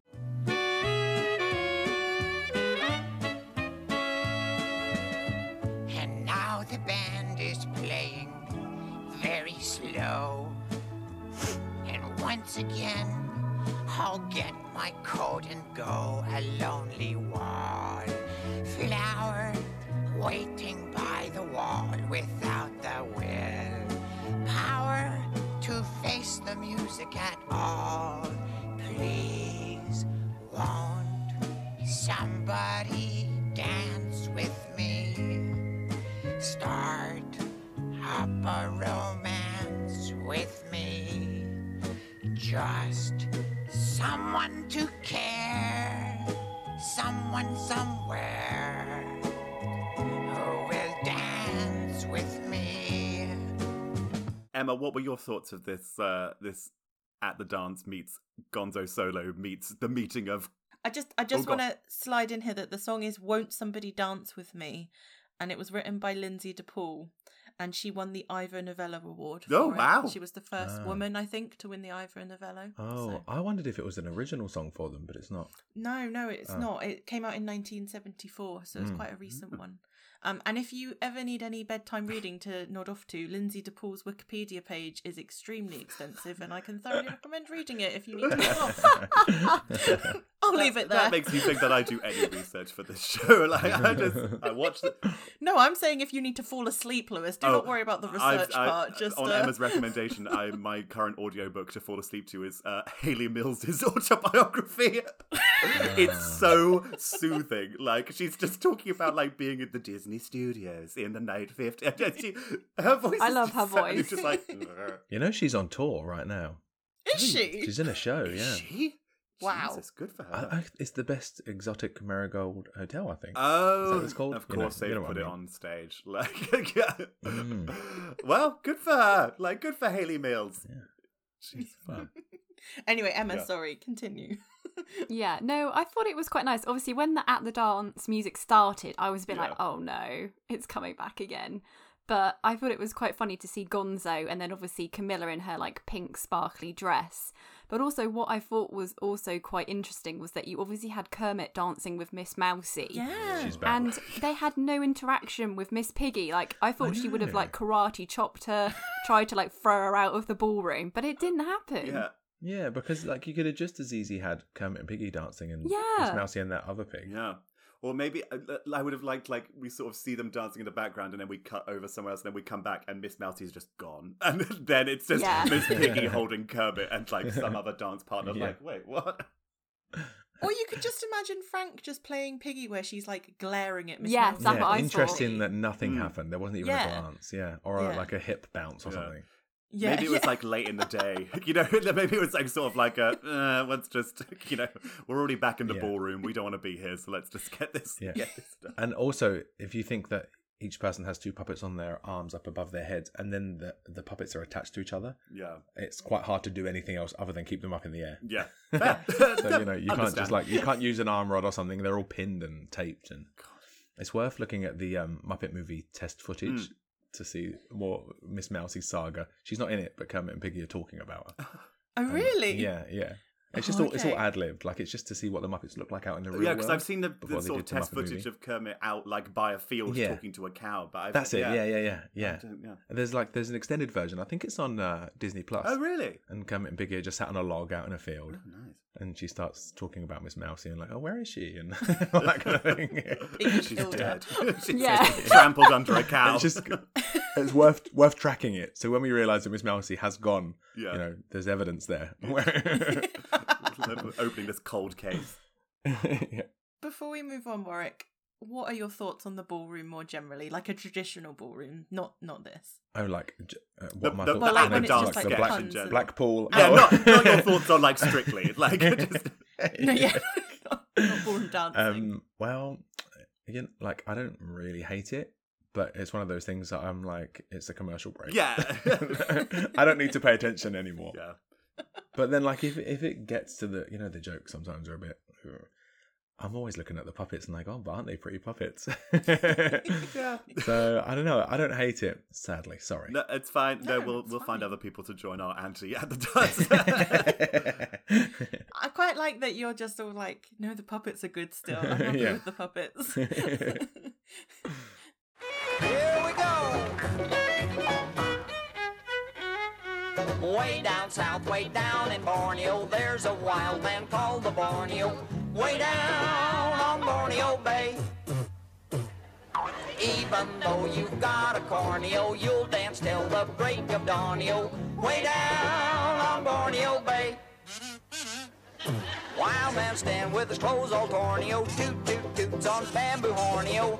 Round the bamboo baby start to sway. Start to sway. When you see them dance a Borneo, you'll just put your jewels in pawnio. Way down on Borneo Bay. Well, a bunch of puppets who I wrote, my first note is, get these hippies away from Julie Andrews. We have another sort of somewhere between Barnyard / Hick Muppets, although these are the least upsetting Hick Muppets I think we've had Yeah. so far. These ones are the kind They've been refined. yeah, these are the kind yeah. of Hick Muppets or like Hick performers that you would get in like a Disneyland Frontierland. Do you know what I mean? Like these feel like none of them's gonna like, I don't know, steal your shoes. This is Lou Buck Lou and his jug huggers. Oh my. They have a name. Lou Buck Lou. Lou Buck. I don't know if I'm saying that properly. Buck Lou. Lubbock or Lubbock Lou and his jug huggers. his- Probably. and the jug huggers Yeah. is what they're called. Lord. No, But these are the ones that stay. These stay now, and they're in specials and stuff. okay, well, I'm happy for these ones to stay. And at least they were only the UK spot. They didn't actually make Julie do anything with them. I love so- this number, by the way. I did, yeah. I learned. I love it. I know all the words. No, this was. I think this is the first Hick number where I got to the end, I was like, actually, this was fairly charming because there was no like foam Muppet feet stomping into mud or In the like mud. some really, I don't know, like just Twiggy stuck with a bunch of puppets on a farm, and you're just like, what the hell is going on? This was, Yeah. I liked this. But that's Louise Gold and Jerry Nelson doing those. Louie, I think Louise is the female puppet, and Slim Wilson, I think, is the main guy, the guy with the ponytail. But whenever Louise and Jerry are singing, it's brilliant. It's perfect. It's great. She has a great, It is a lot of fun. I feel like they've found a bit, like they found a sweet spot of how to use these kind of Muppets and actually have like fun, enjoyable songs. Because I think, especially in the first season, some of them are quite down. And Yeah. Like you're just a bit like, okay. They fixed it, and they sing with Bernadette Peters, Applejack, Yeah, Applejack's amazing. and then they do Henrietta's Wedding another time, and those are the characters. They basically kind of become characters now. It's Okay. fine. I'm happy for Cool. these ones to stay. They can stay. As long as there's no more feet Yeah, stomping no in more- the mud, I'm fine. There are naked feet, but I don't think they ever hit the mud again. Good. Like, just a very. It's too expensive to put puppet Well, feet that's in the what I mud anyway. thought as well at the first place, and then it's not exactly like you're getting like a what a lovely effect. It's like that's disgusting. Like, do you know what I mean? Like what a sick thing to do. At least it's puppet feet though. Like I'd hate to see human feet doing that. Oh yeah.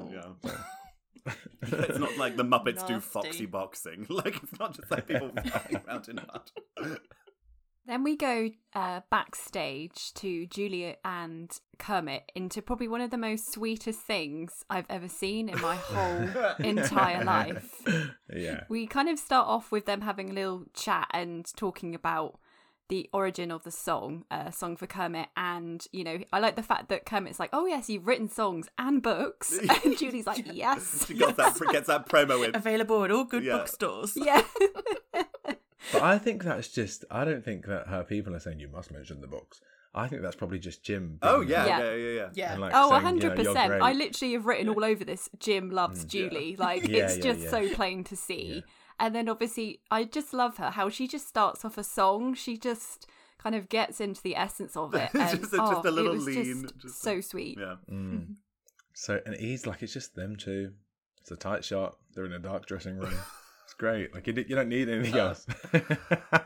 Now this song, it's a weird one. He hates no, it. I He don't hates hate it. It's more just like the lyrics like careen around a little bit. Like, and the only thing that confuses me, and maybe it's because I don't have the original context of when they performed this song 2-3 years ago. Why is she saying she's a fish? It's based on a poem. It's from an old poem. Okay. By Langdon Smith, who was an American journalist and author. I'm not reading. He is most well for his poem called Evolution, which is this, which begins with "When you were a tadpole and I were a fish." Okay, all right. So that's where the first line comes from that poem, and then I suppose she wrote the rest of the song for Kermit. And they first performed it on her special, which was called My Favourite Things, which is in 1975. And fish are one of my favourite things. Yeah. Ready? When you were a tadpole and I was a fish, when the whole world had barely begun, As far back as that? I saw you swim by with a smile in your eye, and I loved you from that moment on. That's a lovely thought. It's just adorable, isn't it? The way, like, they're clearly so comfortable together. Like, the way that Kermit's kind of cuddling up to her and the affection that she has in her eyes for him. Yeah. I mean, she is a great actress, but it just, you're like, this isn't you acting. You just love Kermit. You You just love love it. Jim. Like, Yeah. it's just. And you kind of get that It's with all puppets, where, like, as a puppeteer, the character has a relationship that's sweeter than a human relationship. Do you know what I mean? Yeah. Like I do Dodge, who's a little dog. He's a 6-year-old dog. So the way somebody might react to him is definitely not the way they would react to me. They're not going to, like, pat me on the head and stroke me and look into my little beady eyes. But they will with him, you know. So you can get, like super sweet relationship with a puppet and a human, I think. I've always wondered, as a puppeteer, Is it an odd sensation to have someone, like, particularly if that relationship is incredibly strong, to have that sort of entire relationship happening just with your, like, left or right hand? Or is it, I don't know, maybe this is a stupid question. It's like, or are you just so in it that it's kind of just like, there's no separation, do you know what I mean? You're in the moment, as it were. No, there is complete separation. Okay. But you're so in it, that's why there's complete separation. I'm not looking at that person. When they're doing that to Dodge, like patting him on the head, like, for instance, my co-presenter Evie Pickerel, who is a CBeebies presenter, she has a brilliant, sweet, loving relationship with Dodge, like he's a nephew or, you know, a pet, I suppose.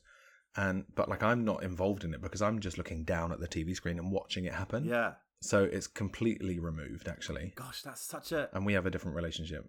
Gosh, that's... And I think that's what's happened here. Yeah. Yeah. Yeah. And because it's like so pure and it's innocent, it's not embarrassing. Yeah. Mm-hmm. If anything, maybe that separation makes it even easier to be able to do, like, you know, it's your arm, but that you're not even looking at it. You're just sort of looking at the screen and you're seeing the sort My head's always down, looking away. down and away from where that's happening, which is up to the right above you. Yeah. You know, I'm just kind of enjoying it and not really thinking about what's coming next, just living in it. God, that's so interesting. It's a bit odd. No, it's not odd at all. Like, I mean... But I do things where I take the puppet off and say, okay, now let's do that again with just my arm and see how it is. Because everybody in the room loves that. It's like, yeah, it's just a hairy knuckled arm. Hand. I didn't think Julie Andrews' hands were that hairy. I didn't think that's... Those 1970s cameras were more forgiving, to be fair. Like, soft focus can work wonders. Vaseline on a lens. No, I mean, it's perfect. I know I mentioned it earlier, but that sort of, that long close to number where Julie looks to the camera with her sort of like slightly, I don't know, like smooth-brained expression, and then she sort of, and then goes over to Kermit and they just linger. And it's such a weird sort of like, are mum and dad gonna kiss? Like, kind of feeling like it's well, I think she thinks that when she looks down the lens, beat, cut, right? Yes. And go to the next bit. Yeah. But then in the edit, they're like, no, we like this. Let her look back to Kermit. Like, she expects that's the end of it when she looks down the lens. That's cue to finish. It's like, oh, no, all right, still going. Still going, yeah. And I loved that they were holding hands throughout the entire thing. As soon as we cut to them, their hands were on top of one another. They're both such lovies. They're both such, like, no doubt. Yeah. But I love seeing it. I love seeing that when the buy-in is 100%. Yeah. And you get that with Linda Ronstadt as well in Kermit. She talks about him loads, like, afterwards. She only worked with him twice. But she talks about it all the time. Like, not all the time, but like in her book and like on interviews, she'll bring Kermit up. And you're like, oh yeah, you loved him, didn't you? You really liked him. I love that it's just like another guy. Yeah. You know, someone she enjoys being around. Yeah. God. I mean, it's good. Oh, yeah, it was amazing. And then we go from this to Sam the Eagle doing his sort of latest... McCarthy. Yeah. Yeah. Well, this is something... See, this is something... It's funny, fine, but this is something I'd rather watch at the dance than this. This is a bad monologue, to be fair. It's a bit dull. I mean... If I've said it once, I've said it 1,000 times. Captain America's shield needs to be replaced with the Sam the Eagle shield that hangs at the back of this. Like, that would make the Marvel franchise a lot more appealing to me. It's just almost satire, I guess. That's the kind of only note I have for this. It's just a bit kind of something of nothing, really. The puppet looks good. Again, the puppet looks good. Beautiful. Oh, yeah. Looks so good. It's like a brand new toy. It's so it's so pretty. It's such a gorgeous puppet. I think again this is something that maybe would have landed with a bit more pizzazz in the late 70s. And there's a big crescendo on the laugh track when he says, "I have here a list," and it's definitely obviously meant to be like a like McCarthy parody.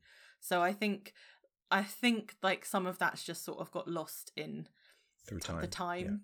Yeah. I mean, but you can also still see exactly where it's going, where he's going to read American Bald Eagle on the list. And I think there's just something a bit... It takes a long time to get there. Yeah. For not much payoff. Yeah. But this thing of him, you know, what is he, short-sighted, I suppose? This comes back a lot, doesn't it now? This becomes a thing that he does. Where he just doesn't read anything that he's about to read before he goes on stage. Like he's like he's doing that puppet show with the story about the cricket and the grasshopper. Yeah, and it's just like, you didn't read this once? Like, do you know what I mean? Yeah. Like, I suppose Yeah. it took Well, speech. he has full faith that Yeah. it's going to be good. When will he learn? I love his eyes. The pulls yeah. on the Yeah. left and right. It's really He's- good. Yeah, like for as a sort of reaction gif. Sam the Eagle is a sort of perfect. Like the sort of Yep. is nothing sacred from the like Muppet Family Christmas. It's a great one to just pull out at any sort of occasion. Yeah. Just when he shifts his eyes and things, like it's such a simple move. Like he doesn't move at all, No. but that just conveys so much of his disdain for the Muppets. Yeah, that's the brilliance of Frank Oz. Frank does stillness really good. Mm. People think they need to move Yeah. a lot when they've got a puppet on, but Frank does like still and quiet. The longer it is, the funnier it gets. Like the best thing Piggy can do is just stop and look at somebody, and then like Yeah. you know, Yeah. Yeah. you know you're in trouble. Like what on earth is going to happen next? Yeah. What is she thinking? He does do stillness really well. That's a good point. Yeah. I mean, we can knock through this very quick Swedish Chef moment where he's marking up. Wait, Lewis, I think. yeah. Oh, no, sorry. Yeah, You're right. I did. I haven't flipped back to Cleo Lane again. Like, and then we go to the number with Swedish Chef where he sings with Cleo Lane. No, we get just Swedish Chef marking up this cow for slaughter. Like he'll kill anyone. He was going to kill, like, you know, Robin a few episodes ago just because another sketch wasn't happening. So he's like, oh, I'll kill my boss's nephew. That'll be fine. Anything for the dish. Yeah, literally. Well, so my two thoughts here are Yeah. who painted that cow? Whose Yep. job was it to do that? Is it chalk? Is it paint? Is it a paintbrush? I'd like to know how that happened. Yeah. And then I think Louise is performing the chef because Kermit's there and the chef's there, and the chef has the chalk in his right hand, which means someone's left hand is in the head. God, So, these I deductions. deduce. Yeah, I was going to say, I'm so impressed. Like, this is like, But we're that just must like, be Louise. yeah. Well, that might also track because a few episodes ago I noticed that Swedish Chef, again, in a backstage sequence with Kermit. Had a gloved hand. Well, no, not glove. Very, very feminine hands. Yeah. Oh. So Yeah. that would. Yeah. But I think, because I was trying to work out who it was, and I think I read that obviously there are later episodes where he does have gloves on. Yeah, but so, I think yeah. that's because there's maybe a Yeah. feminine hand rather than a Yeah. man hand. Big man. man. hand. That's how you spot it, though. If his right hand is the one that's doing stuff, it means that it's a left-handed puppeteer doing the head, and there's only one left-handed puppeteer there. Oh my God, we're going to have to keep an eye out now. I love it. All this insider Yeah. puppeteer knowledge. It's good. Literally inside it. Get inside. Lewis, My son. Muppet Labs is back. He is. I mean, every week we're getting closer and closer to the sort of the Beaker that we fully recognise. He's not quite Yeah. like at his right octave for meeping, but he's kind of got the anxious energy in the hands. But yeah, we're getting there. This week, it's something very relatable to me as somebody who is taking an unbranded Propecia to keep my hairline. He's using a hair tonic. Like, so I was like, oh my God, we're even more similar. Warwick, there's a sort of somewhat infamous photo of me from school where I have a school photo where it became known as in our house as the Beaker feature because I'm literally like, my face is just like entirely like a tube, and my hair, I don't really know what I'm doing with it, so it just stuck straight up, and I sort of have a face like, and it just so it's just become known as the Beaker photo. Not that it will be ever shared in any sort of public forum. Well, now we're I think talking. we have Now to we're share talking it now, about it. Lewis. There should be a visual Yeah, aid. exactly. No, I think imagining it is far better. But yeah, it's we're getting closer to Beaker being perfect. But it's interesting. It's kind of like a lot of season one. It's interesting watching the evolution of these sort of now kind of very iconic and set in stone. I know. Yeah, one of the most famous. Yeah, sort of Like Muppets. him, the chef, and Animal are kind of the go-tos for merchandise because everybody loves them. Yeah, they do. Jade bought me a Beaker last year. Ah, it's interesting that he wasn't there from the beginning. Yeah, Yeah. You know, it's nuts, really. I did think this was quite interesting that it was a hair growth tonic but Dr. Bunsen didn't Oh yeah. put it on himself, considering he is Yep. bald. But It's that's- not that, no it's hair. not that stupid. Yeah, that's why he's got Beaker. It's his mineshaft canary. Like, I understand that, but like he has no hair. Well, then he had a vested interest in making sure it worked. Like, Yeah. What I noticed was when Beaker's hair flies off, he doesn't open his mouth again. yeah, he does. So I think that's like a separate head with a smoke machine in it or something. Oh, interesting. I wondered if that's it why was the just mouth because can't they open. didn't want the effect to, like, the smoke to come out of his mouth as well. Out of his mouth. I think it's probably cheaper to like just make a new Oh, head. really? Oh, Yeah. that's interesting. Yeah, I reckon that's what it is. Yeah, they would not have put that smoke machine inside the puppet, I'm sure, Oh. because it's just Yeah. it's just tough. It's like Yeah. it would ruin it. You may as well make another one. Oh, that's I think it's a second head. Well, that would make more sense then. Yeah, so I suppose they... I'm sure they got through loads of those beakers. Oh, yeah. They must have. Always blowing it up or something. Like I'm sure there was Yeah, it feels like there should be something in, like, the Museum of Moving Image of, like, 15, like, destroyed A whole beakers line of just them. all lined up in various different Aw. kind of, like, states of Singed distress. and Yeah. like flat. Yeah. That would be really cool. Yeah. Well, when we get to the Mac Davis episode, there are loads at the same time. Oh, Yeah. It's gonna blow your Calm, mind. Lewis, my calm. God. I think we've got a while to go to that. You have like season Yeah. 5. Oh series Christ! I mean, Jesus, we might not even be alive by that point. Like, 5. Might not make it. Don't say that. look, it's taken us this long to already get to it. Like, it's our fault for taking the summer break. We go into the finale of the show and we open with a graveyard scene and all the kind of like crazy Happy Muppet men. Christmas. Yeah, I know. Nothing says Happy Christmas like Julie Andrews being accosted I know, in a right? graveyard. Like, although actually, I suppose in The Sound of Music, when they're hiding from the Nazis, they're in that kind of crypt. So Yeah. actually, I mean, there's continuity of scene. continuity of scene. I always saw this as like this could be Cherry Tree Lane, just like the dark Yeah, end I of it. think- the cheaper end. The houses are definitely Yeah. Cherry Tree Lane-esque, Yeah. aren't they? Yeah. I think when they I mean, it come doesn't out. help. Whenever Yeah. you give Julie Andrews an umbrella, your mind immediately starts going, "Huh?" Like, "Huh?" Yeah. Carry on, Emma. Yeah, sorry. Anyway, Julie makes her entrance and I absolutely a dove. A dove? Ugh. A dove. There are no doves in this. Julie makes her entrance and I absolutely adore her rain mac Yeah. Me in too. that like peach colour. Yeah. Beautiful thing. And she breaks out into I Whistle a Happy Tune from The King and I.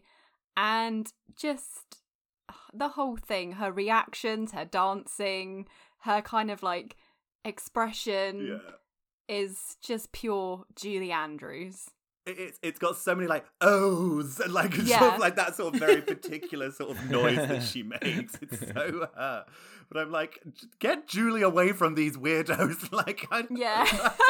get back. She just And there are so many of them. there are So many. Don't know why. This is the first time I've seen the mutations when I've genuinely been a bit like, oh yeah, they're really creepy. I don't know if it's because they're normally Yeah. being Well, like they give one an eye big, patch. lumbering, and they seem a bit more like zombie-ish. And they're dressed Yeah. creepy. They are dressed Yeah. really creepy, yeah. And I just feel Mm. like normally I kind of feel like I could run away from them fast enough then they'd be able to catch up with me. But this time I'm like, no, they are coming for you, Julie. Even if it is just to get your autograph. They've got such long legs, but they're really tall and like skinny. Yeah, Yeah, they are. They're weird. They're weird. Warwick, in your sort of puppeteering experience, have you ever done the full kind of skin suit stuff? Yeah, Sweetums. Then Sweeten! Oh! Really? Yeah. And Big Bird, although Big Bird's different, like it's more of a puppet. Yeah. Mhm. I did Sweetums in Most Wanted, Oh, and Wow. like for a few bits, like there's a bit where when the side of the train falls off. Yes. Yeah. So by the way, I love the old Muppets. I love the like Droop and Mildred and all those guys. The early 70s Muppets that like slowly made it into the Muppet Show but didn't become anything. Yeah. And so there's that scene where the side of the train falls off and Walter's looking out and Sweetums is sat next to Mildred. And I'm like, yes, that's me and Sweetums. I'm sat next to Mildred, like dream date. And she's drinking her tea. And then I just whacked her on the back and she lurches forward. I'm like, yeah, touch Mildred in a movie. And then when he's dragging Constantine off the stage, Yeah. Yeah. Constantine falls out the O. Yeah. I'm walking backwards with him then. Those are the two moments I can remember. There was other bits, but like there's a couple of bits that got cut. But those are the bits that like I was like, oh yeah, that's me.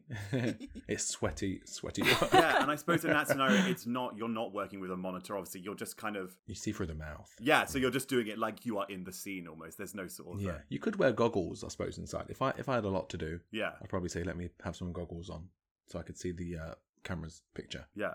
Wow. But you see through the mouth, yeah. Whereas in Big Bird, you have a monitor on your chest. Like when we did the Skeksis in the Dark Crystal, you have a monitor on your chest. But they are like puppets on your hand, and the body's kind of hanging off them. Whereas Sweetums is is a helmet. You wear it. Yeah, I do love Sweetums. He's such a sort of like for somebody who can look so creepy. It's just such a like Yeah, He's a charming fella. yeah. He's actually smaller than I thought. Oh he'd be really? When you put him on, I always thought that like his jaw would hang down to like belly button. So maybe it used to. I don't know, and it's got smaller over time. But I was surprised that it's Cost of living crisis. I was going to say they've Disney-fied it. He's reduced in size. Yeah, it's been on a diet. But it's sweaty work Yeah, I bet. inside those.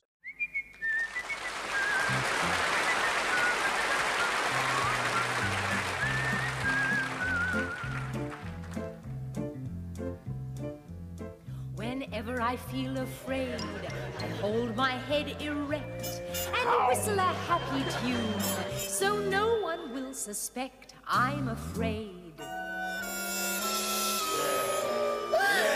While shivering in my shoes, I strike a careless pose and whistle a happy tune, and no one ever knows I'm afraid. It's a bonkers number, but Julie sells it. Oh, like she there's really no does. tomorrow. Like there's a moment does. I think where she after the bit with where she's on the ground, and then they pull her back up again, and she slightly stumbles, and she just keeps going. She just keeps going. Such Yeah. a pro. There's another Yeah. bit when they do their sort of like skip off near the end where she kind of gets like pushed to the back of the two sort of whoever she like performers that she's attached to, kind of like in the same way that you see in a couple of shots of like the Wizard of Oz where like the Scarecrow or the Tin Man or the Lion are just sort of like they push Judy Garland like out to the back because they're just sort of so like We're going. unwieldy. We're not like, stopping. Yeah, and she's just like okay, Yeah. okay, we're going, all right.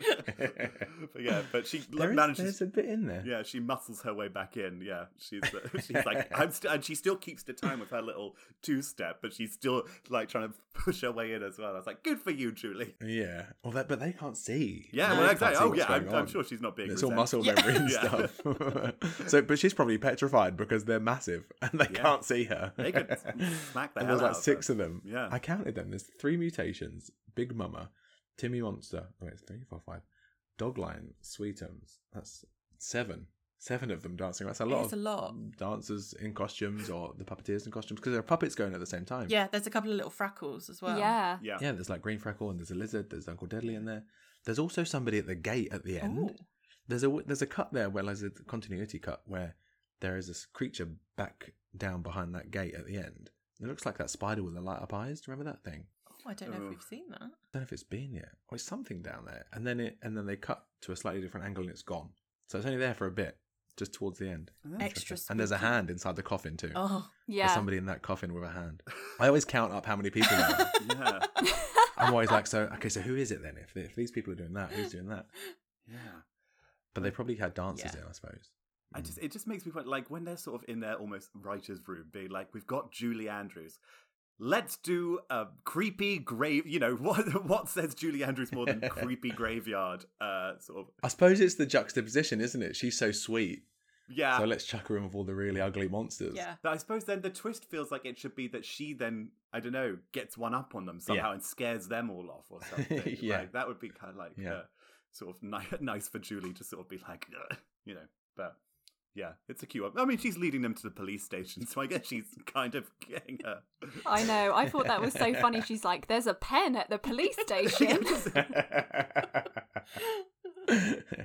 Yeah. I'd watch this as a whole Halloween special. This would be a great Halloween special. It's got legs. Yeah.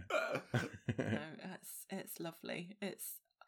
When I realised it came out on Christmas Day, I was a bit like, huh. But then I was also like, I can totally see why they've Yeah. done this. And getting her to sing a Whistle a Happy Tune is just, it's just perfection.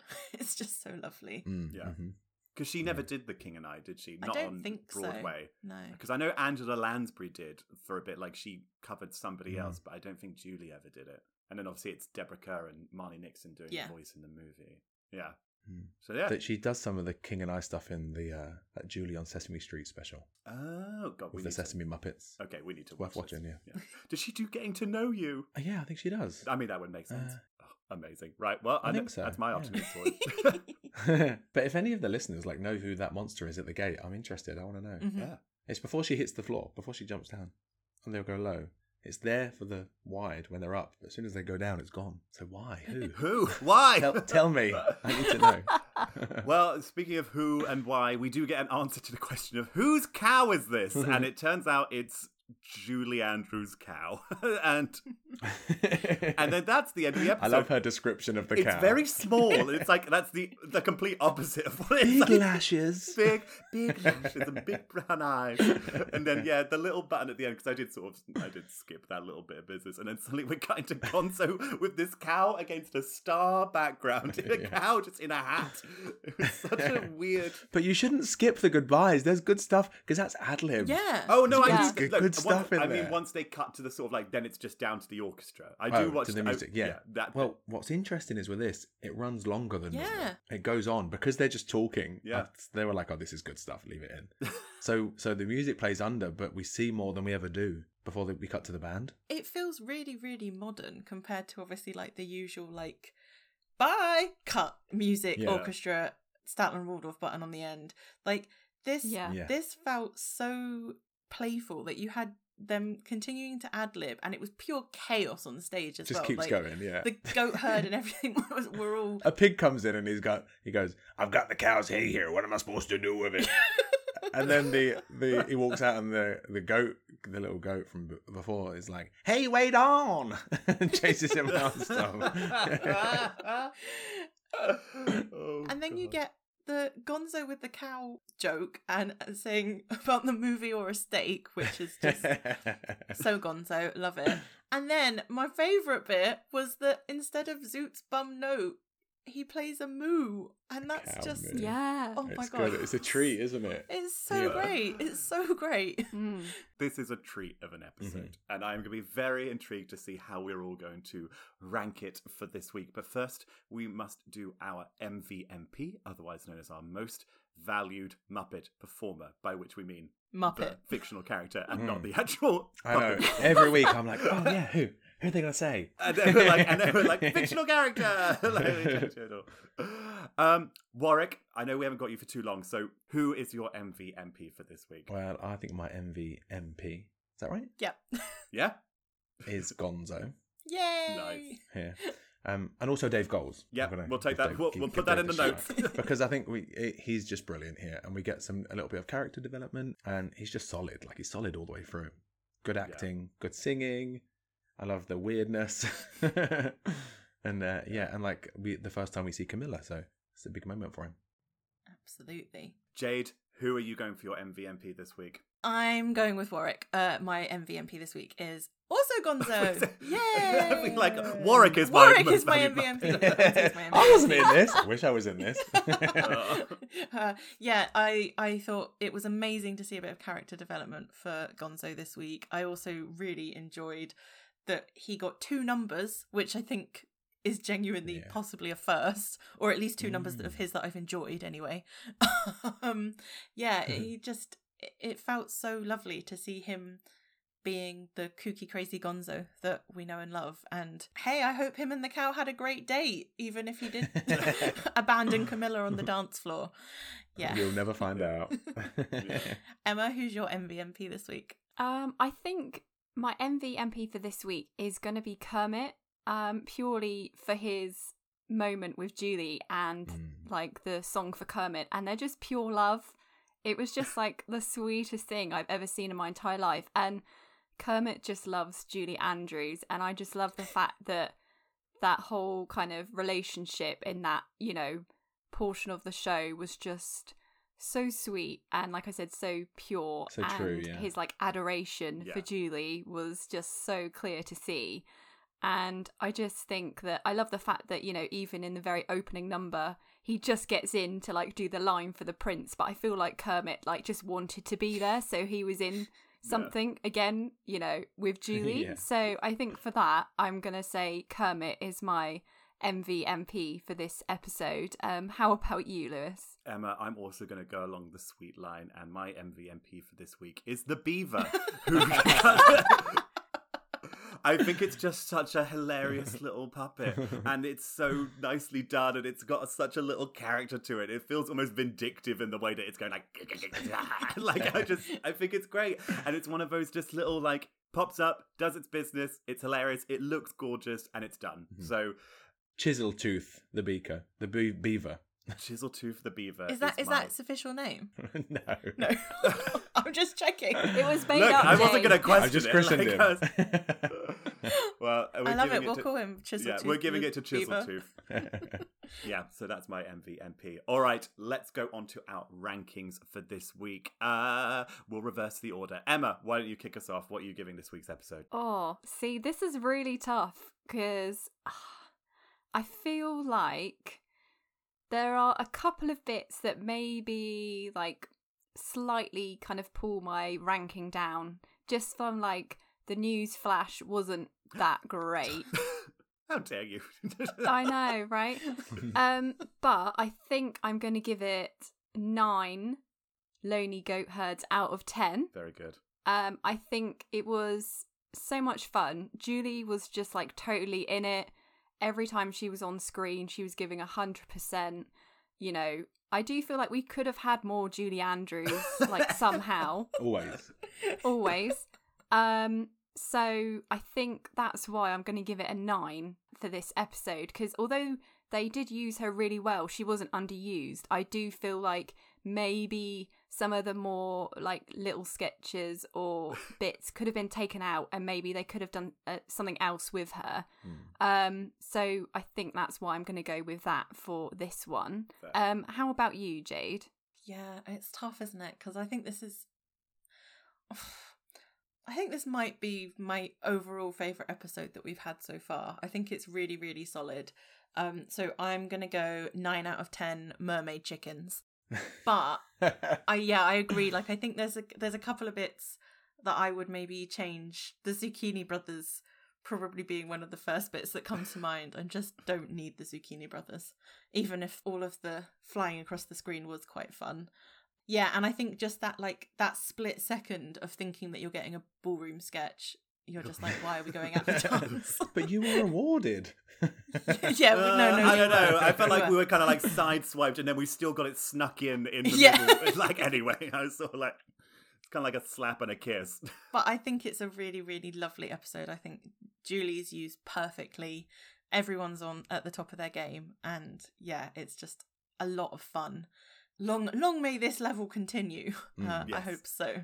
Yeah. Warwick, how about you? I give it 9 out of 10 tadpoles and fishes. Nice, lovely. So it's like 4.5 each. Like there's a 0.5 of a tadpole and a 0.5 of a fish. And it would have got 10 out of 10, but the sound bit dragged. So yes, otherwise, like, I'm very pretty good point. happy. This and the Elton John episode are my favourite episodes. Yeah, my top 2. Lewis, how do you rate it? So I cheated slightly. I've just had a look back at all the rankings I've done so far this season, and for me, I'm going to put it at the same mark that I gave to my other favorite episode of this season, which was actually the Rudolph Nureyev episode, which I thought was just camp gold. So I'm going to give it 8.5 Von Trapp children out of 10. I think you're right. I think there's just a couple of bits that just do drag slightly. It's usually just whenever we're away from Julie Andrews that it's slightly weakening. I really enjoyed the episode, but I think a lot of that is also just down to the supreme amount of goodwill that I have for Julie Andrews as a human being. I was sort of wondering if this was just another performer given this same episode, would I feel the same way, and should that impact my scoring or not? But who cares? Like, I love her. She's great. So I think I'm just gonna put it at my current peak for the season so far and say 8.5 Von Trapp children out of 10. Rates quite highly. Oh, it does. It Yeah, is. absolutely. I mean, the only reason the Elton John episode isn't high for me is because I think Elton John is terrible Somewhere when he's else. not singing. Yeah, he's just like a really bad actor. Like it's just, and it's awful, really, and he's like so low energy as well. And it's such an odd like. Thing. I enjoy the You're just awkwardness. Yeah, I don't know. Well, yeah, it's like curb your enthusiasm. Yeah. All right, Jade, what have you got for us this week in your Jade's Muppet Book Club Corner Club? We need to come up with a title. That is the title. I don't know. What yeah, you're sorry, about. we have landed on that being the Great title. Yeah, so I'm going to read another section from Jim Henson, The Works, this week.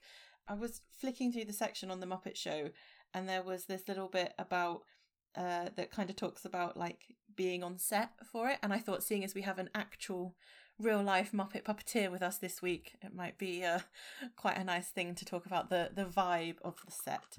There has never been a place quite like the set of The Muppet Show. If you had walked out onto stage D while the show was in production, you might well have found a frog or a bear chatting to an Academy Award-winning actor or a world-renowned opera star, not for the benefit of the camera, but just for the sake of making conversation. Or you might have overheard a pig chewing out a subordinate porker for having dared to stand in for her during rehearsals. Not that any script called for this behaviour, it was just another example of the silliness that tended to set in once the line between everyday reality and Muppet reality had been crossed. In the workshop, Richard Hunt would answer the telephone in Scooter's voice, Elstree Studios here, home of the world-famous Muppet Show, and there were times when the ad-libbing was funnier than the script. Sometimes this ad-libbing was used to keep the guest star loose. Mostly, though, it was the norm. The Muppet performers were having fun, and so the Muppets they controlled seemed to be having fun too, on camera and off. That's what I live by. To me, that's like the Holy Scriptures. Like, that's how I do it. That we just want the characters to live. So as soon as we're in there, we put the puppets on, their day begins, you know, and then you hear about what happened the night before or last week or where they're going this evening or, you know, how their shopping didn't arrive on time. Like, it's just a constant stream of that kind of thing. Whatever comes up. Yeah. So that kind of energy and feeling is still very much reflective of how it is to still be working with the Muppets now. Yeah. One of the directors, when we were doing Gonger and Cookie Monster on Sesame Street, he came in to give us some notes, and he was like looking at us, and it was like, how do I get into this? And he's like, this is like jazz, so I don't know how to get involved because what you two are doing there is like just, I don't know where it begins and ends. It's just like there's no real structure. It's just like happening, you know.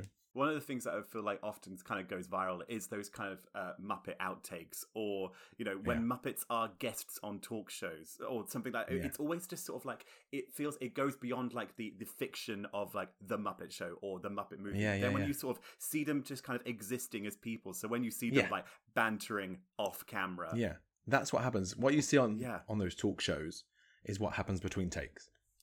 They just live their lives. They're like actors, you know, like they wake up, as it were, when we put them on, and they live their life up until the 3, 2, 1, and then they act their piece, which will always be lively anyway, because we're trying to keep it, you know, snappy and good, and not, you know, if it's the same every single time, it gets boring.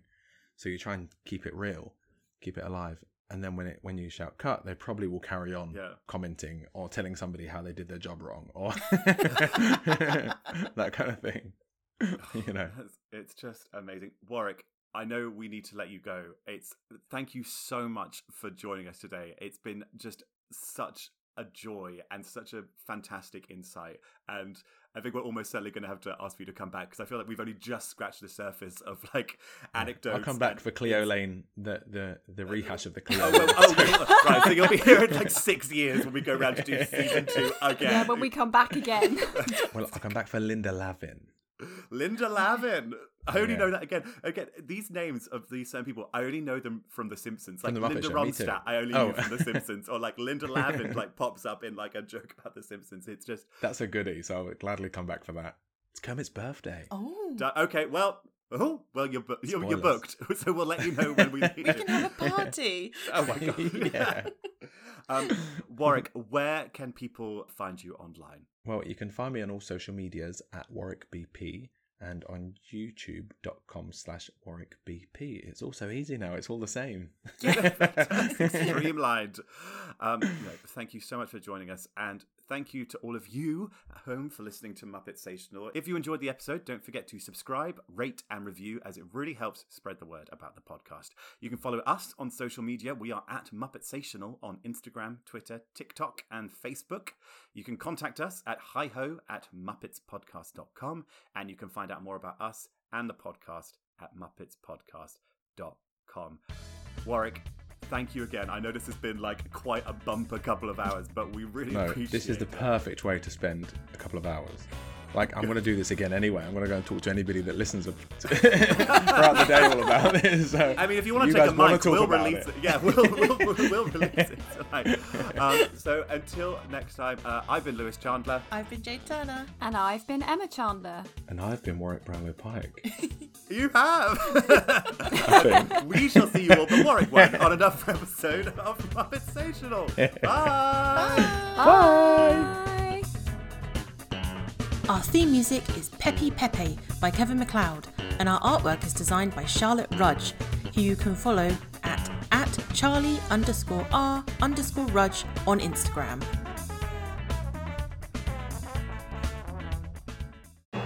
That was a funny show. Yes, it was. I wonder if they meant it that way.